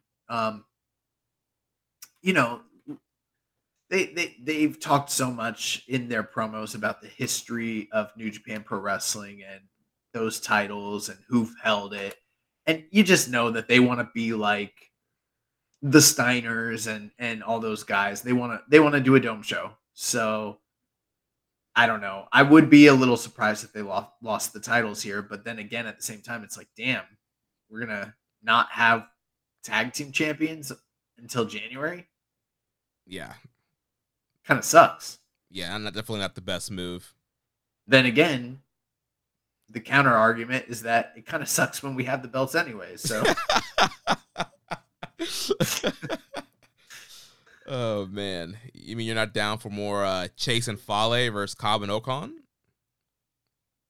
I'd be okay with it, I guess. I mean, I'm at this point, like they beat me down to the point where like I'm not even like ripping up a fucking dog cage match 6-man tag team title, whatever. So, you know, like, I'm not gonna get outraged about that. I'm not gonna be too outraged about this IWGP tag team title situation, I suppose. It's an easy week. I'm just like, you know, whatever. Gato, do whatever the fuck you want. Company announced. Remember when Brock was like, if he's gone, then I'm gone? Yeah. Well, that's how it is with like me and Gato. It's like, if he's not going to try, I'm not going to try. Company also announced on the website this past week that Kevin Blackwood and Eddie Kingston were out of this past weekend Strong tapings. Blackwood out due to personal reasons, while Eddie Kingston tested positive for COVID-19. As a result of those absences, the card was changed. So the 6-man tag that had Kingston teaming with Homicide and Wheeler Yuta against Jay White, Carl Anderson, and Doc Gallows was changed to Homicide and Yuta facing Jay White and Carl Anderson in a tag team match. Kevin Blackwood's match with Ari Daivari was changed to Kevin Knight against Daivari, and then Chi Cabrera was set to face Kevin Knight, and instead he faced Doc Gallows in a singles match. Che Cabrera. I wonder if I trained. I trained with a guy named Che. I wonder if it's Che Cabrera. Maybe it is. I don't know. Maybe. A classic look it up. A classic NJPW documentary is now available for free. Check out the story of Hiromu Takahashi's return to the ring from his neck injury in 2019 in Red-Headed Revival. Also with Hiromu, he has been pushing a lot lately for a all-junior heavyweight show, like a standalone show of all juniors. What have you been thinking about Hiromu's comments on that? It is not the same Che. Also, this dude is literally doing like a Che Guevara like gimmick, so that's kind of weird. Anyways, yeah, as far as the Hiromu thing goes, I mean, I don't really know what to think about it. He keeps bringing it up, but I don't know if it's actually going to happen, but it feels like where there's some like smoke, there might be fire there. At the same time, it's New Japan. I mean, New Japan has Best of the Super Juniors. They included a lot of outside talent this year. In the past, they had the Super J Cup. They had the Super Grade, Junior Tag League or whatever. And every single one of those tournaments has traditionally afforded opportunities to bring in outsiders who are top junior stars. So I'm not sure exactly what he's even proposing, to be honest, Yeah, I mean, I have a hard time seeing them do standalone junior big show once they do Best Super Juniors and they have that big Super Junior finals. So yeah, I'm not quite sure that we're actually going to see something like that. He's been saying he wants juniors to main event Wrestle Kingdom, and I feel like the best shot for that was when they were doing multiple nights and they had the big Hiromu Despy match. I feel like they could have done last year, the year before, as one of the main events on one of the nights, but now we're back to one night, and so it's definitely going to be harder for a junior title match to main event the Tokyo Dome. So Hiromu just says these stuff. I don't know how much steam is actually going to come behind it. NXT just launched a new logo 9 minutes ago. Oh yeah, and they got rid of the rainbow splatter. Yeah, you can see this picture. It looks like the old yellow one, kind of. Yeah, so essentially, the same font, but they've switched the colors back to gold. Oh, I actually don't know. Is that the font they were using for rainbow? Yeah, it looks like it might be. Yeah. So I'm guessing this is a 3.0. Yeah, but anyways, so what was your question? I was just talking about Hiromu saying he wants a junior show, but he's also said he wants the juniors to main event the Tokyo Dome, and I feel like the best shot of that was when they were doing multiple Tokyo Domes, and now they're doing one again. So his chances for junior shows and junior main events in Tokyo Dome are very slim. Well, the hard part is, okay, could you do a one-night show with nothing but juniors that could draw on a major level? I think that there is something to that. We've seen the success of crossover shows like Noah x New Japan at Wrestle Kingdom, The Forbidden Door, things like that. And we're about to get the historic Stardom and New Japan show as well.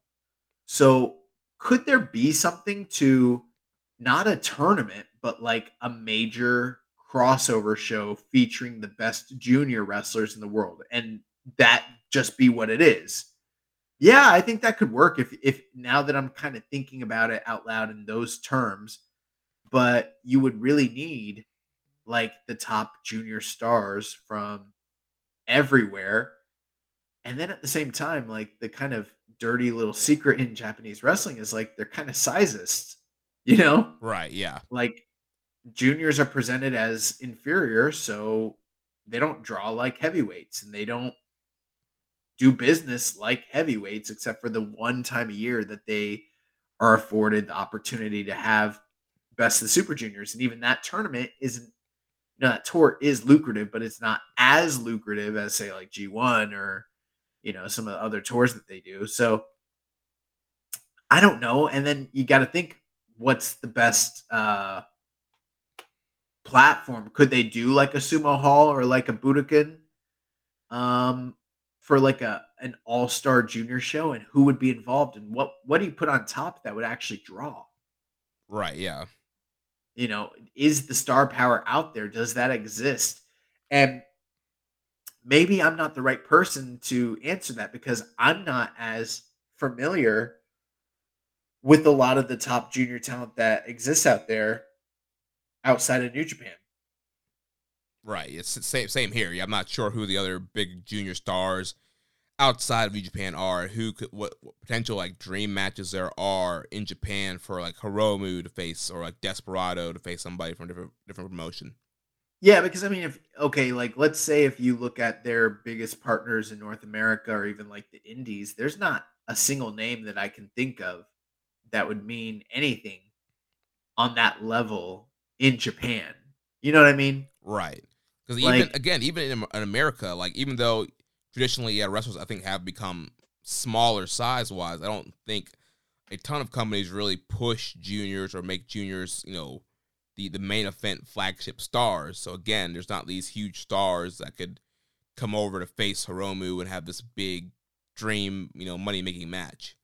Well, yeah, I still think at this point, like one of either Desperado or Hiromu are going to be your top, junior attraction in New Japan, right? Yeah. Who's out there? Like in North America, who's probably outside of WWE? Who's the top junior that even exists? I don't know, Darby Allin. Yeah, that's who I was gonna say. I don't think he does business with either of those guys that actually amounts to drawing on that level. Yeah. I mean, Ray Phoenix maybe, but then you run into the CMLL AAA issues. But even then, I don't know if a Pentagon or a Phoenix would matter on that level to New Japan, or even to a Puroresu audience. I don't think so. Not enough for it to be a main event of a standalone junior show. Maybe Dragon Lee, but I don't know. Maybe those. I don't know what the terminology is, but maybe the time has passed for that. You looked at Mexico, and I mean, yeah, there's some top stars, Vikingo, and the old classics, Volador and Mystico, but I don't know. I don't feel like they're. I feel like what you would need is the top quantity or the top quality of juniors from everywhere, and you would need a massive quantity of them because there's not the major names that you could put at the very, very tip top. The only junior names I can think of from America that actually matter in Japan is the Young Bucks. Right, yeah. If you could get the Young Bucks to headline a match with, say, maybe Hiromu and Desperado in a dream match, that might be something. I don't know. Yeah, I mean, that'd be interesting. I guess it also depends on what venue they're running, how many people they're trying to draw to this. Yeah, and I mean, you also look at just domestically. I mean, obviously, there's big names in Dragon Gate. There's big names in Noah. Some, big names out there with Glade and Big Japan and All Japan and all that. But they just don't seem to have the same kind of cachet as some of the big stars in New Japan. So, I mean, in a perfect world, you get Rey Mysterio. Yeah. In a perfect world, you headline Rey Mysterio and Hiromu Takahashi, and if you do that, maybe that real draw. Maybe you do that, and then you do the Bucks versus I don't know some other dream tag team underneath them. Shingo and Hiromu. Yeah, but Shingo's not a junior. Well, he can drop a few pounds for this show. Nope. That's not gonna work. This is a junior all-star show. Well, then the Young Bucks were heavyweights last time they were in New Japan. They weren't. They were fighting above their weight class. Heavyweight is an open weight. They were juniors who were excelling in a division that they did not belong in. They got beat by God. Yeah, they did. Yeah. But yeah, man, I don't know. I'm open to this idea. So maybe it will be something. I don't know. Maybe it's just a pipe dream. Yeah, we'll see. Another news, Yuya Uemura made his Impact TV debut last week, defeating Kenny King. I mean, they had this, big hype video for Uemura. He has new music, new gear. Looked really cool. I thought he looked awesome. I mean, he looked like an ace. Yeah, and we joked last week that, Impact is trying to make up for when they squandered Okada. And so far, so good. I like the presentation of Yumura. Got a big win on an established guy on his first match. So I think it's beat Kenny King. Yeah, King. Good. I don't like King. Fuck Kenny King. Remember when he ruined the battle royal at Madison Square Garden? We ended up with Liger and Muto in a face-off, and he fucked it up. Mm-hmm. I'll never forgive that man. If I saw him in real life, I'd spit on him. No, I'm just playing. I would never do that. But yeah, so yeah, beating Kenny King, and so yeah, it seems like Yumura's gonna get a little bit of a push here in Impact, and I think it's gonna be great. Like you mentioned, he looks like an ace, and overall, I think he's gonna be the guy that could be the next guy where everybody's been clamoring for to kind of come back and be the next face of New Japan. It's weird. It's almost like we've been predicting this for years and years and years. It's like we are always ahead. Ahead, yes. And last thing here before question, Keiji Muto's retirement show is being planned to be the biggest Noah show in its heyday 17 years ago at the February 21st date at the Tokyo Dome. The show will be billed as Pro Wrestling Last Love. The plan is for Noah to promote an all-star show of wrestlers from multiple promotions involved as opposed to simply a Noah show. Chono, Muto's rival, as well as tag team partner, will be involved in the promotion of the event. It'll be a Tuesday show airing starting at 5 p.m. local time.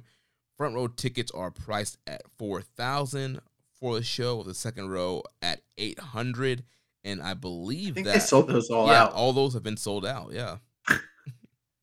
Yeah, so these people really want to see Muto wrestle his last match, man. Yeah, man. That's cool. Someone else is running the Dome other than New Japan. I mean, it's been years and years since that's happened. Other than, unless you count that time that DDT ran an empty arena match with Minoru Suzuki as a Dome show, but no one was there, so I don't know if I really count that. But yeah, I mean, hardly anyone else has ran the Dome outside of New Japan in the greater part of a decade, maybe more. So it's pretty cool. I wouldn't be surprised, just considering that it's Muto, if New Japan does have some involvement, considering how important he was to this company and how important they were to him. I'm surprised that Noah even got the rights to this show, because this man was setting it up so that his contract with Noah is actually going to be over at that point. And he set it up initially. He's like, I'm wrestling 5 more matches, and the date for the 5th match is at this point. And it was outside of the parameters of his contract. And it's like, this fucking grifter, like, you know, and from what I understand, like, he did talk to multiple other companies, including New Japan. And it looked like New Japan might have even been angling to potentially be the ones to host this particular show, but Noah ponied up the money. I'm sure Cyber Agent didn't want to, lose out on the opportunity, and they're going to be hosting it. And, maybe New Japan will be involved or not, but, say what you will about Keiji Muto and everything. Like, he is one of the original Musketeers of New Japan. So it's a pretty big deal. Yeah. So moving on to some questions here, and then we'll do recommended match of the week and get out of here.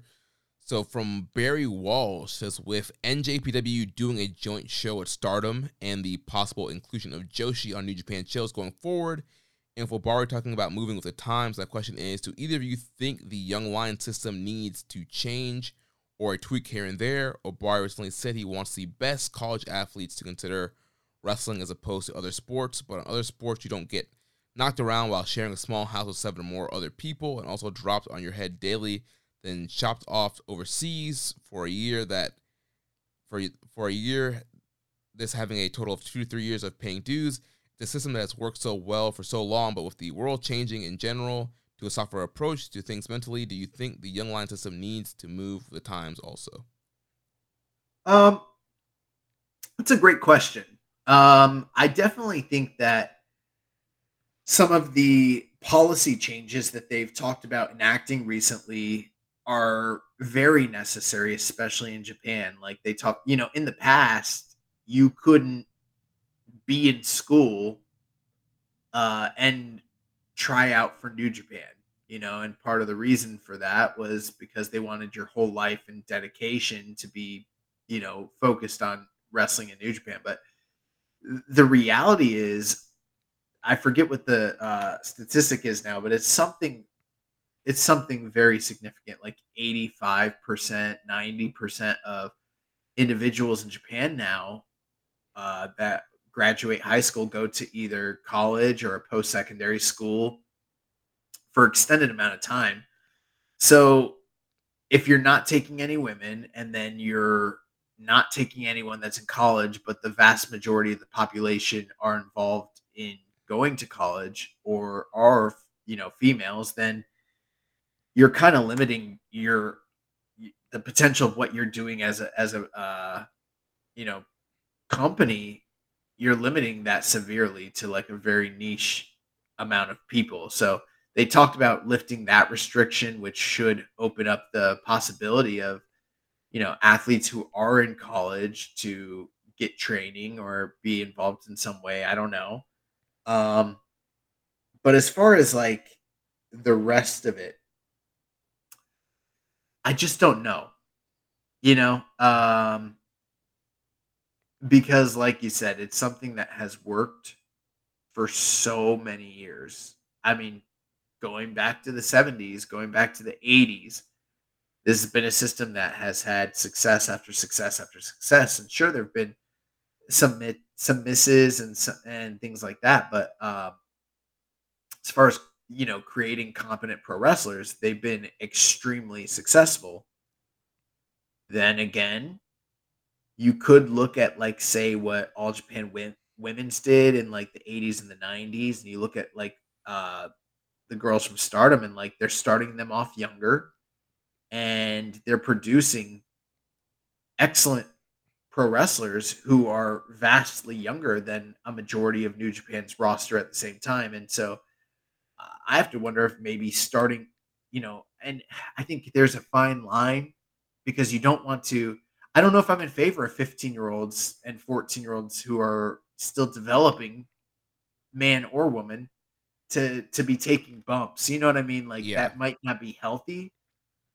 But you look at some of these girls that have started off as high speeders in Stardom, and like, we talk about the youngsters in New Japan, and they're like a decade older than right, than some of the girls in Stardom. So I don't know. Yeah, I mean, overall, it's kind of a situation of what, if it's not broke, don't fix it. Young Lion System, like you mentioned, for decades now has been producing the best wrestlers, top superstars. I think for me, I think not really even major, but just a simple tweak is just to speed up the excursion process. I think you have a lot of guys who they go on excursion, they've been gone for a while, or guys that they're kind of wrestling in Japan for a while. I feel like they can kind of speed up, all right, the process of wrestling in Japan and then go on excursion, kind of speeding that whole thing up. Because I feel like you have a ton of guys, LA Dojo, guys who are on excursion on the Noge Dojo, who have been kind of out a while, and I feel like you're kind of burning time with those guys, and they could be brought back sooner. Maybe, but I mean, at the same time, for a lot of those wrestlers, that time spent on excursion has been in the past invaluable for providing them with life experience, providing them with an opportunity to work different styles in different places around the world, getting different exposures and looks, and having that time to kind of workshop their character and figure out, how to work a gimmick and how to work a crowd and everything like that. And so I don't know. I am very torn on that, because it's not just being able to have a match. By the time most of the Lions get through, make it to their just initial not graduation, but to make it to the main roster to where they're performing, they already know how to work a match. Right. Probably better than most amateur wrestlers or indie wrestlers do. But they still need that time, that seasoning. I do think that maybe there could be an argument that they should shorten up some aspects of the excursion or of the Young Lion process, but I don't know if the excursion is necessarily that part of it, because that part seems to be very important. Sometimes we've seen guys linger as lions, in my opinion, too long. I felt like Suji and Yumura in particular, and part of it was because of the pandemic, but I felt like they were lions for just way too long. Yeah, that's what I'm really thinking about. Like those guys, yeah, who have been lions for a while. I think back to like Aaron Hanare, who kind of got stuck in that system for a lot longer than he should have. Then he got hurt, and then he kind of got a semi kind of gimmick, and he was a low card guy for a while. Yeah, and so I feel like there are some guys who kind of get stuck longer than they actually need to be in that system. But another thing too is there is a rich tradition of this Young Lion system with the dojo, and one of the other things that Obari talked about during that press conference is letting guys have something as simple as like introducing, different gear, or aspects to their character earlier. And there is that traditionalist in me that's like, well, part of the reason why people react so heavily to these characters when they return from their excursion is because we grew with them over that period of time that they were young lions performing on the undercard. And there was a process there, and there was an investment, and we kind of experienced that along with them as we watched them. And part of me wonders if that would go away if you start to implement some of these other changes. The other thing too is, pulling back the curtain, a lot of the wrestlers, especially the trainers in the No-Gay Dojo, were unaware that Obari was ever even going to make these comments, and people were very upset, especially those who are loyalists to the, senior like trainers in the No-Gay Dojo, because it almost implies that what they're doing doesn't work or is ineffective. And I don't think that the talent feels that way. I feel like this is something that management, which might be a little bit disconnected from the everyday reality of training, has suggested.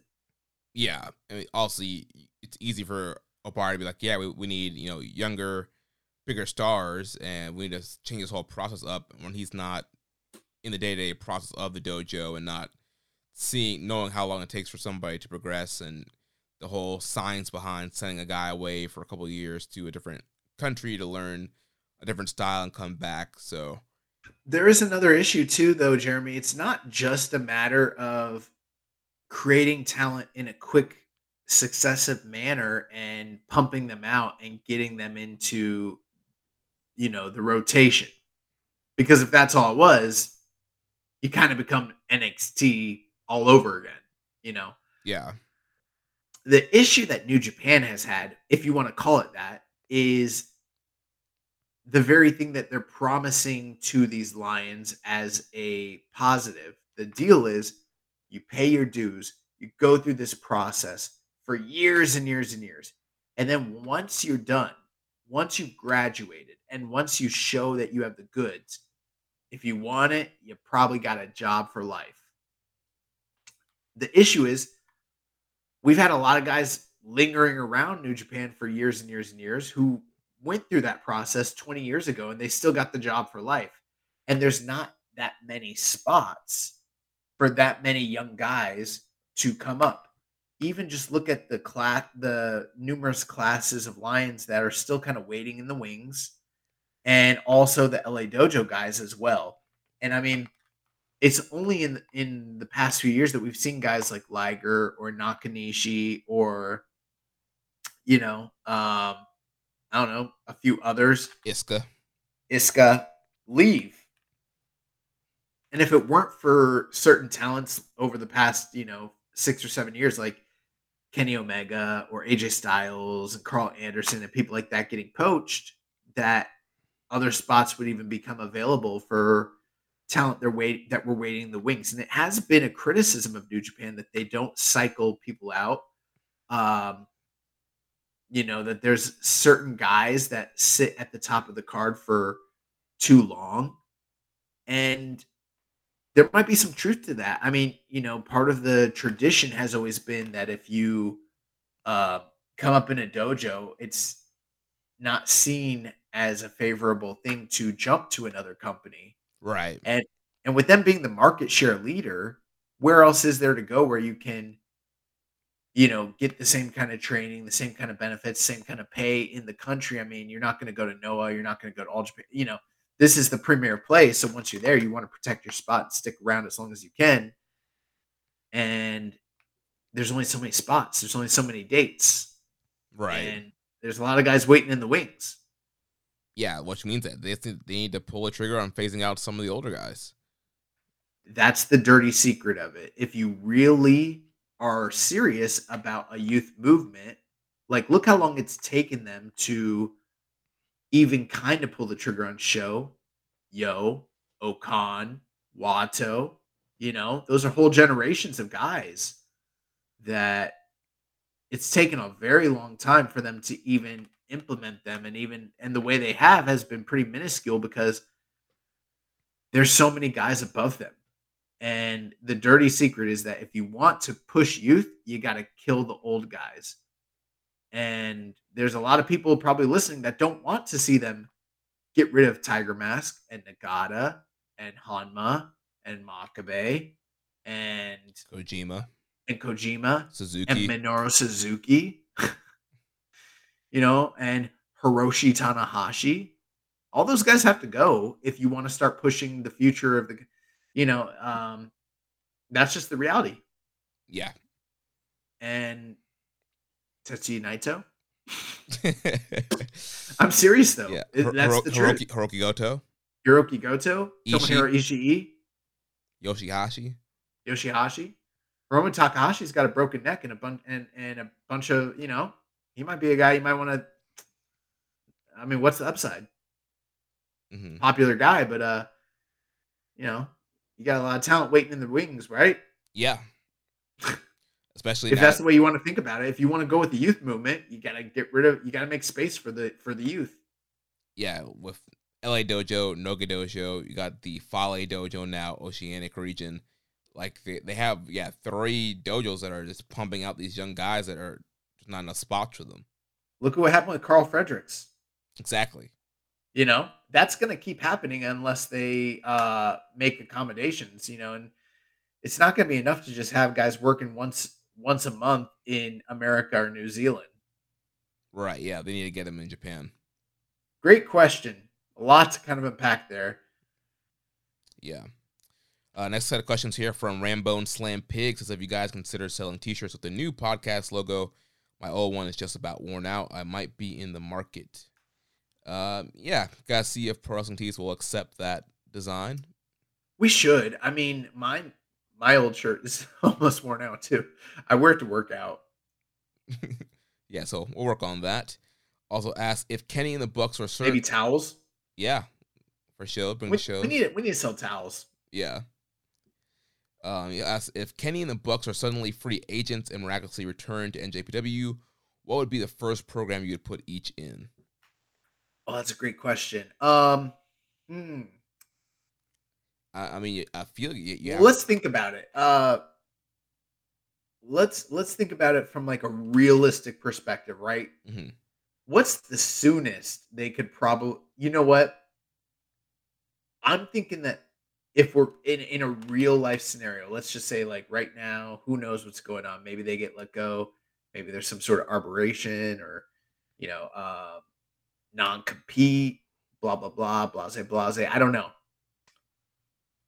I don't think I bring them back until the day after Wrestle Kingdom at like, say, New Year's Dash.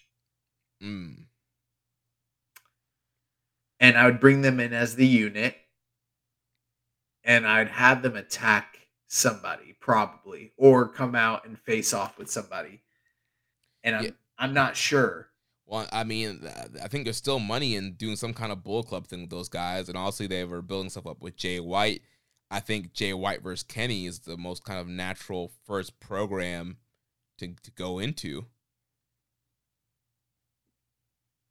Just with the history of those guys and, Jay claiming to be the best Bull Club leader ever. I think you can get a cool matchup as one of Kenny's first feuds back.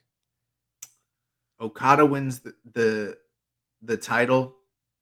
I have Kenny Omega go right after Okada day one, and we run it back immediately.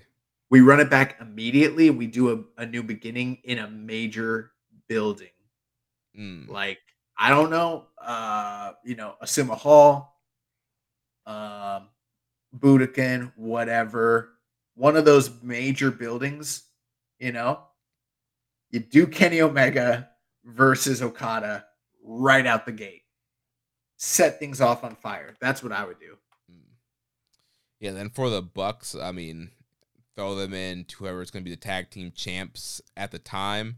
Yeah, I have them challenge champions right out the gate. Yeah, I think it would be great if Aussie Open would be champs by the time they come in, and you do a Bucks versus Aussie Open. I think would be a great feud to have for the tag titles. Yeah, and I mean, who knows what's going to go on now, but like the wide belief had been, I guess maybe it's up in smoke now. I hadn't even thought of this. The wide belief was that like come Dome season, we were getting Kenny Omega and Will Ospreay, right? Mm-hmm. So maybe that's what you do is you bring them in and you have them face off with United Empire, right away. But I don't know if I would do that. Yeah. I mean, there's definitely a ton of things you could do, but I mean, it might make sense just given all the like everything they built up over in AEW. You could just carry that right over.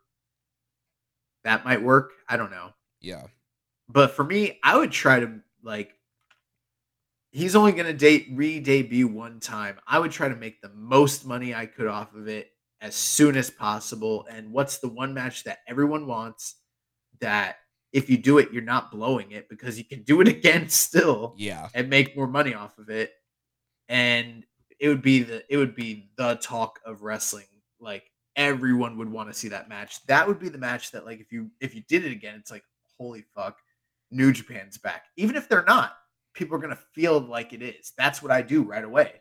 Right, and I think also if the Elite ever came back, you would have an increase again in the Western expansion and the Western, popularity of New Japan, and then you could run your Madison Square Garden, do your Wrestle Dynasty, get Kenny and Okada in the U.S. for the first time. Yeah.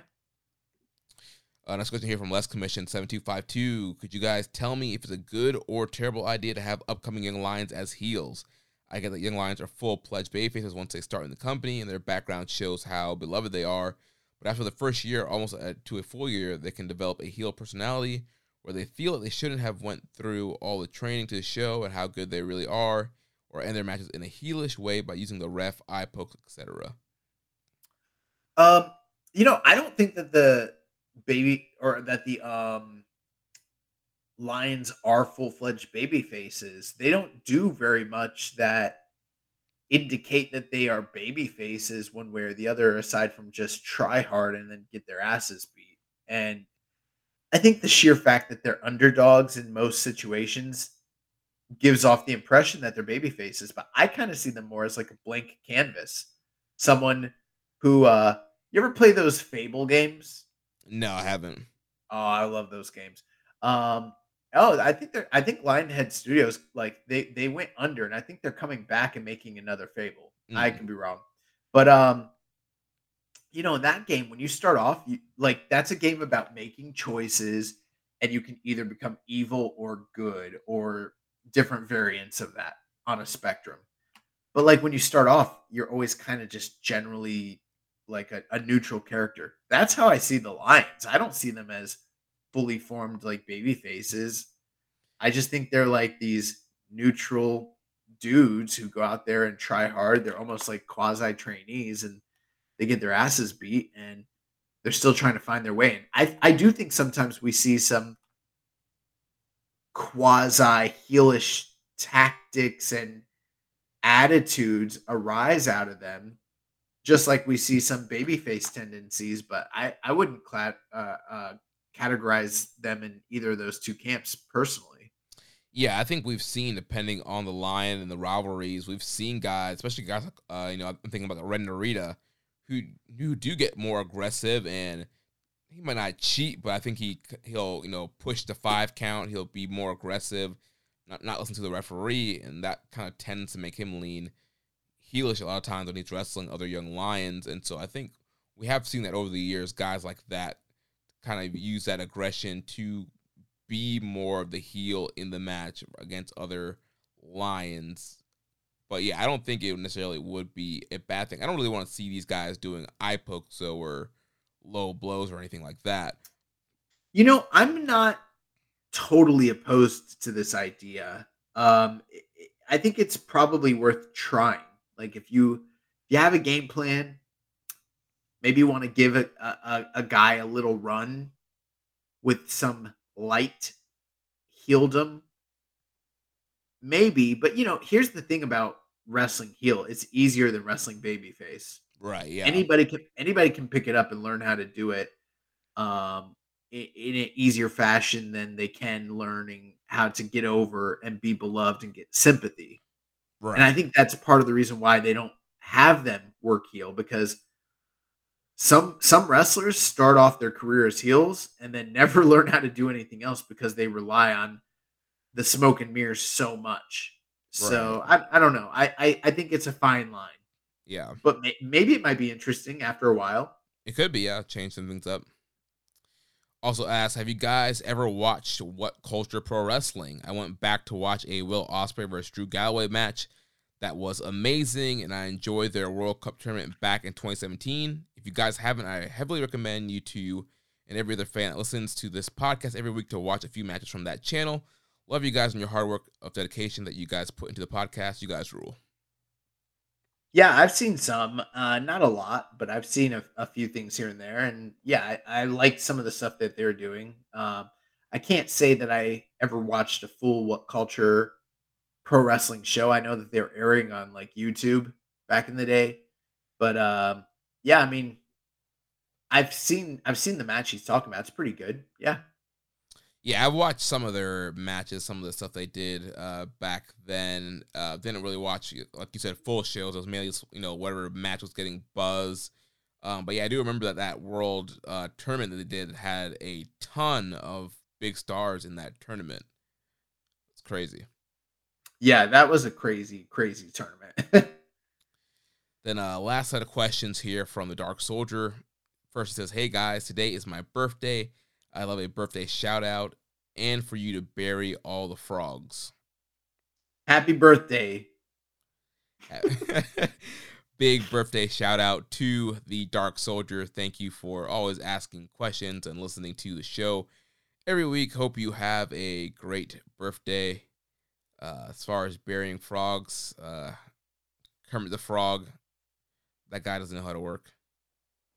Yeah, I don't have any frogs to bury necessarily, but yeah, happy birthday and thank you for listening to the show, and we hope you're having one of the best birthdays ever, and hopefully this show brings some post birthday holiday enjoyment to your feed. Yep. And he asked, do you still hope for Ospreay versus Omega at Wrestle Kingdom? And do you hope Ospreay doesn't bite him in the match?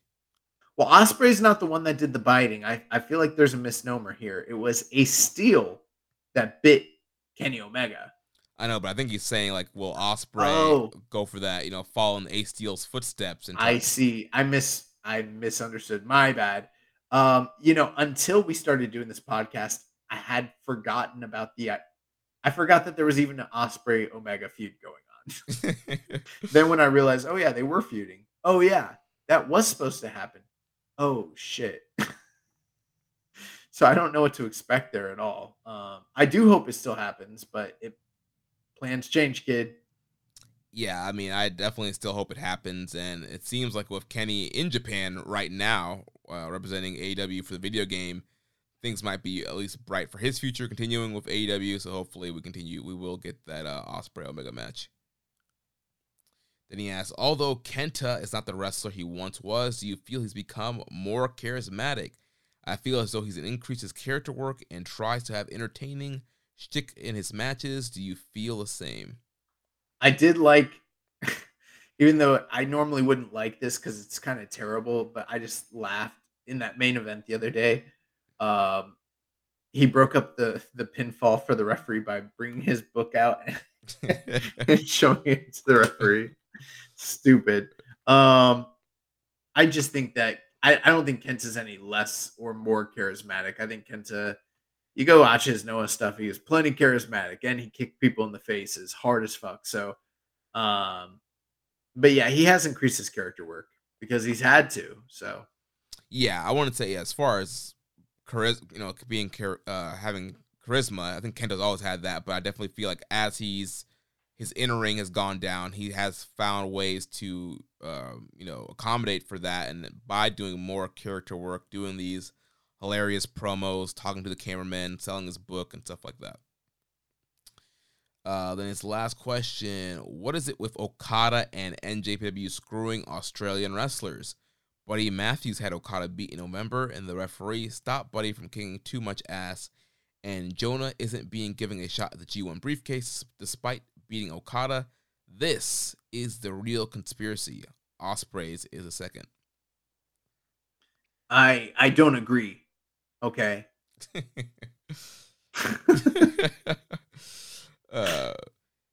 Yeah, I don't think there's any conspiracy right now against Australian wrestlers.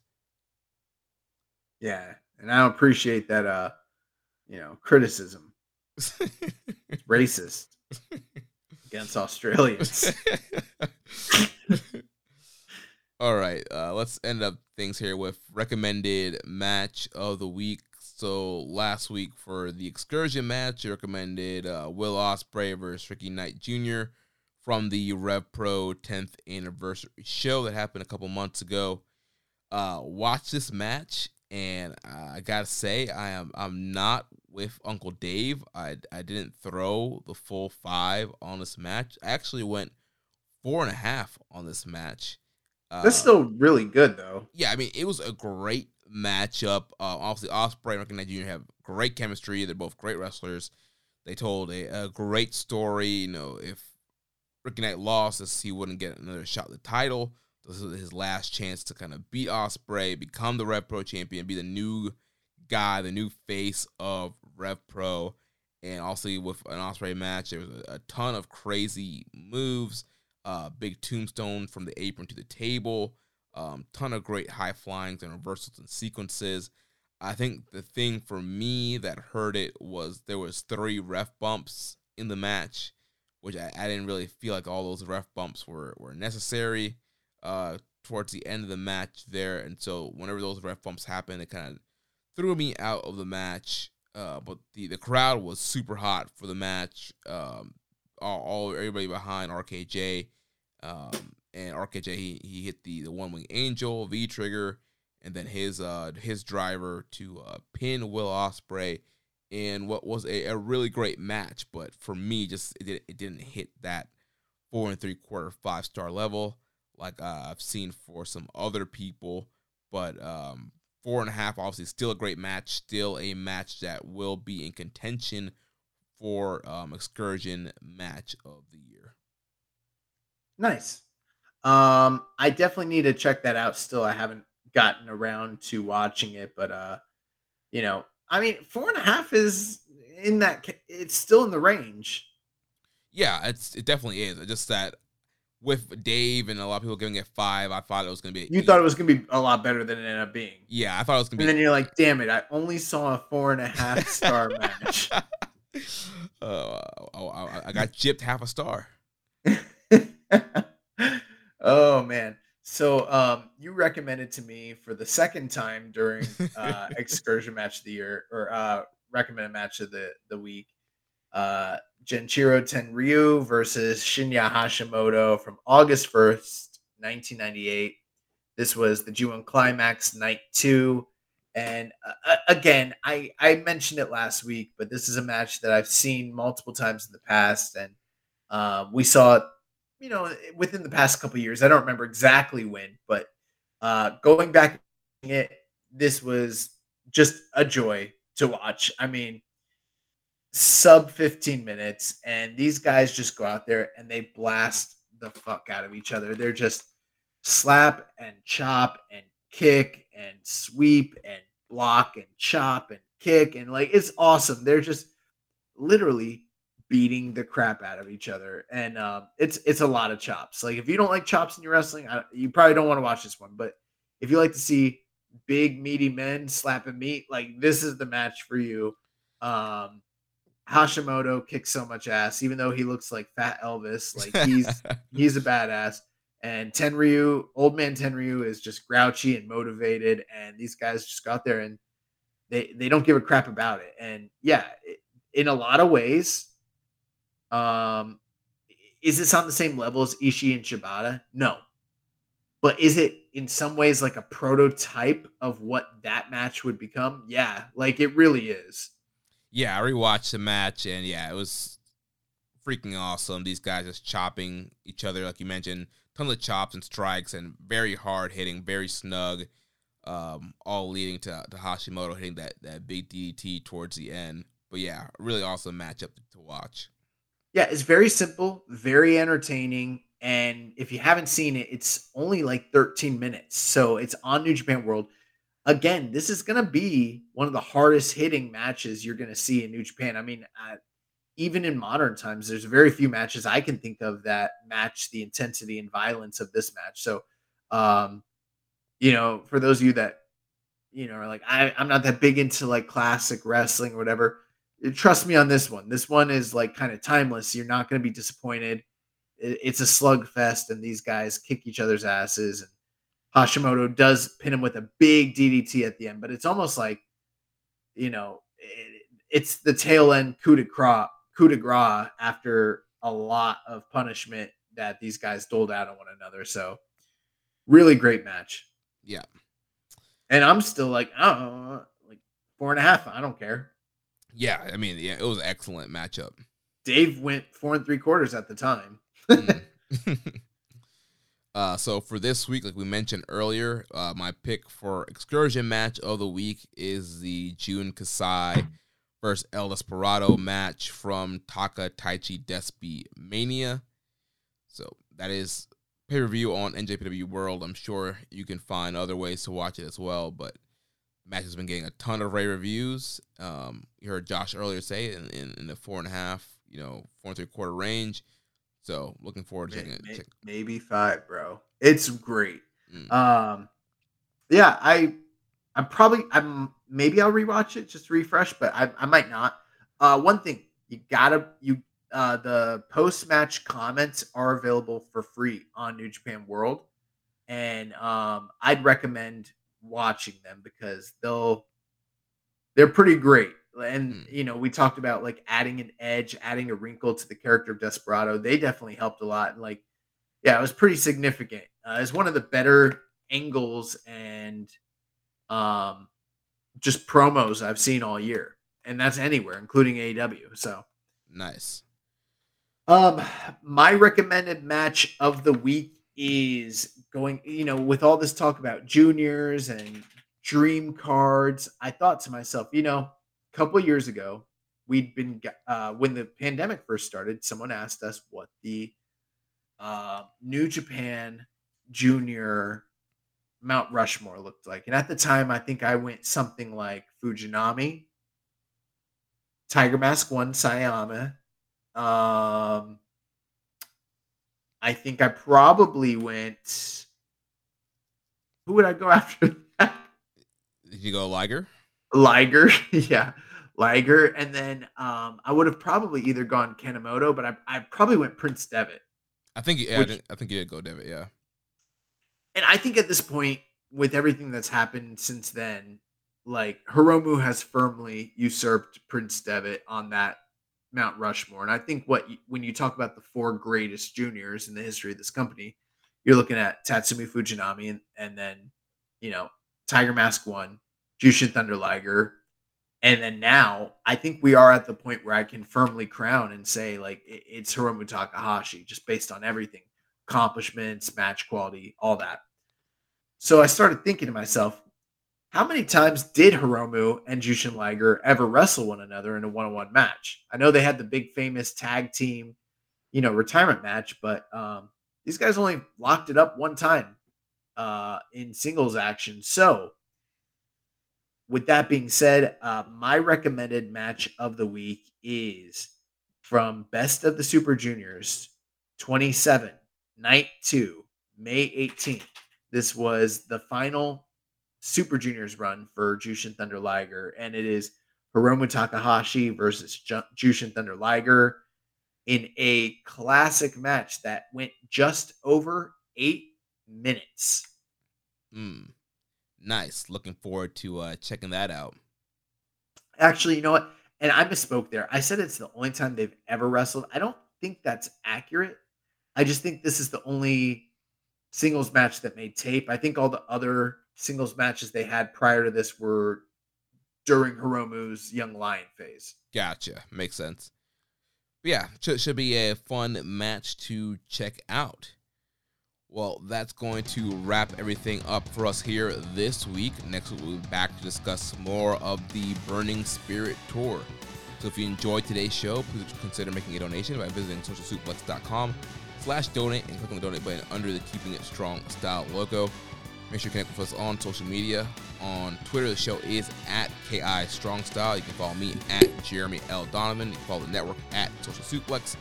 Follow us on Instagram at Social Suplex. Follow me on Reddit. I'm the Pro Black Guy. This is Josh is Keeping It Strong Style. Email me, Jeremy at socialsuplex.com. Check out all the other shows that we have here on the Social Suplex Podcast Network. One Nation Radio hosted by Rich Latta and James Boyd. The Grave Consequences hosted by Caleb and Maserati. All Things Elite hosted by Floyd and Austin. The AEW Match Guide Podcast hosted by Sir Sam. And the Great Match Generator hosted by Danny Kukler. Don't forget to subscribe and leave a rating and review. And we will catch you next week on Keeping It Strong Style, the ace of podcasts. Ichiban. Thank you for listening to Keeping It Strong Style. We'll see you next time.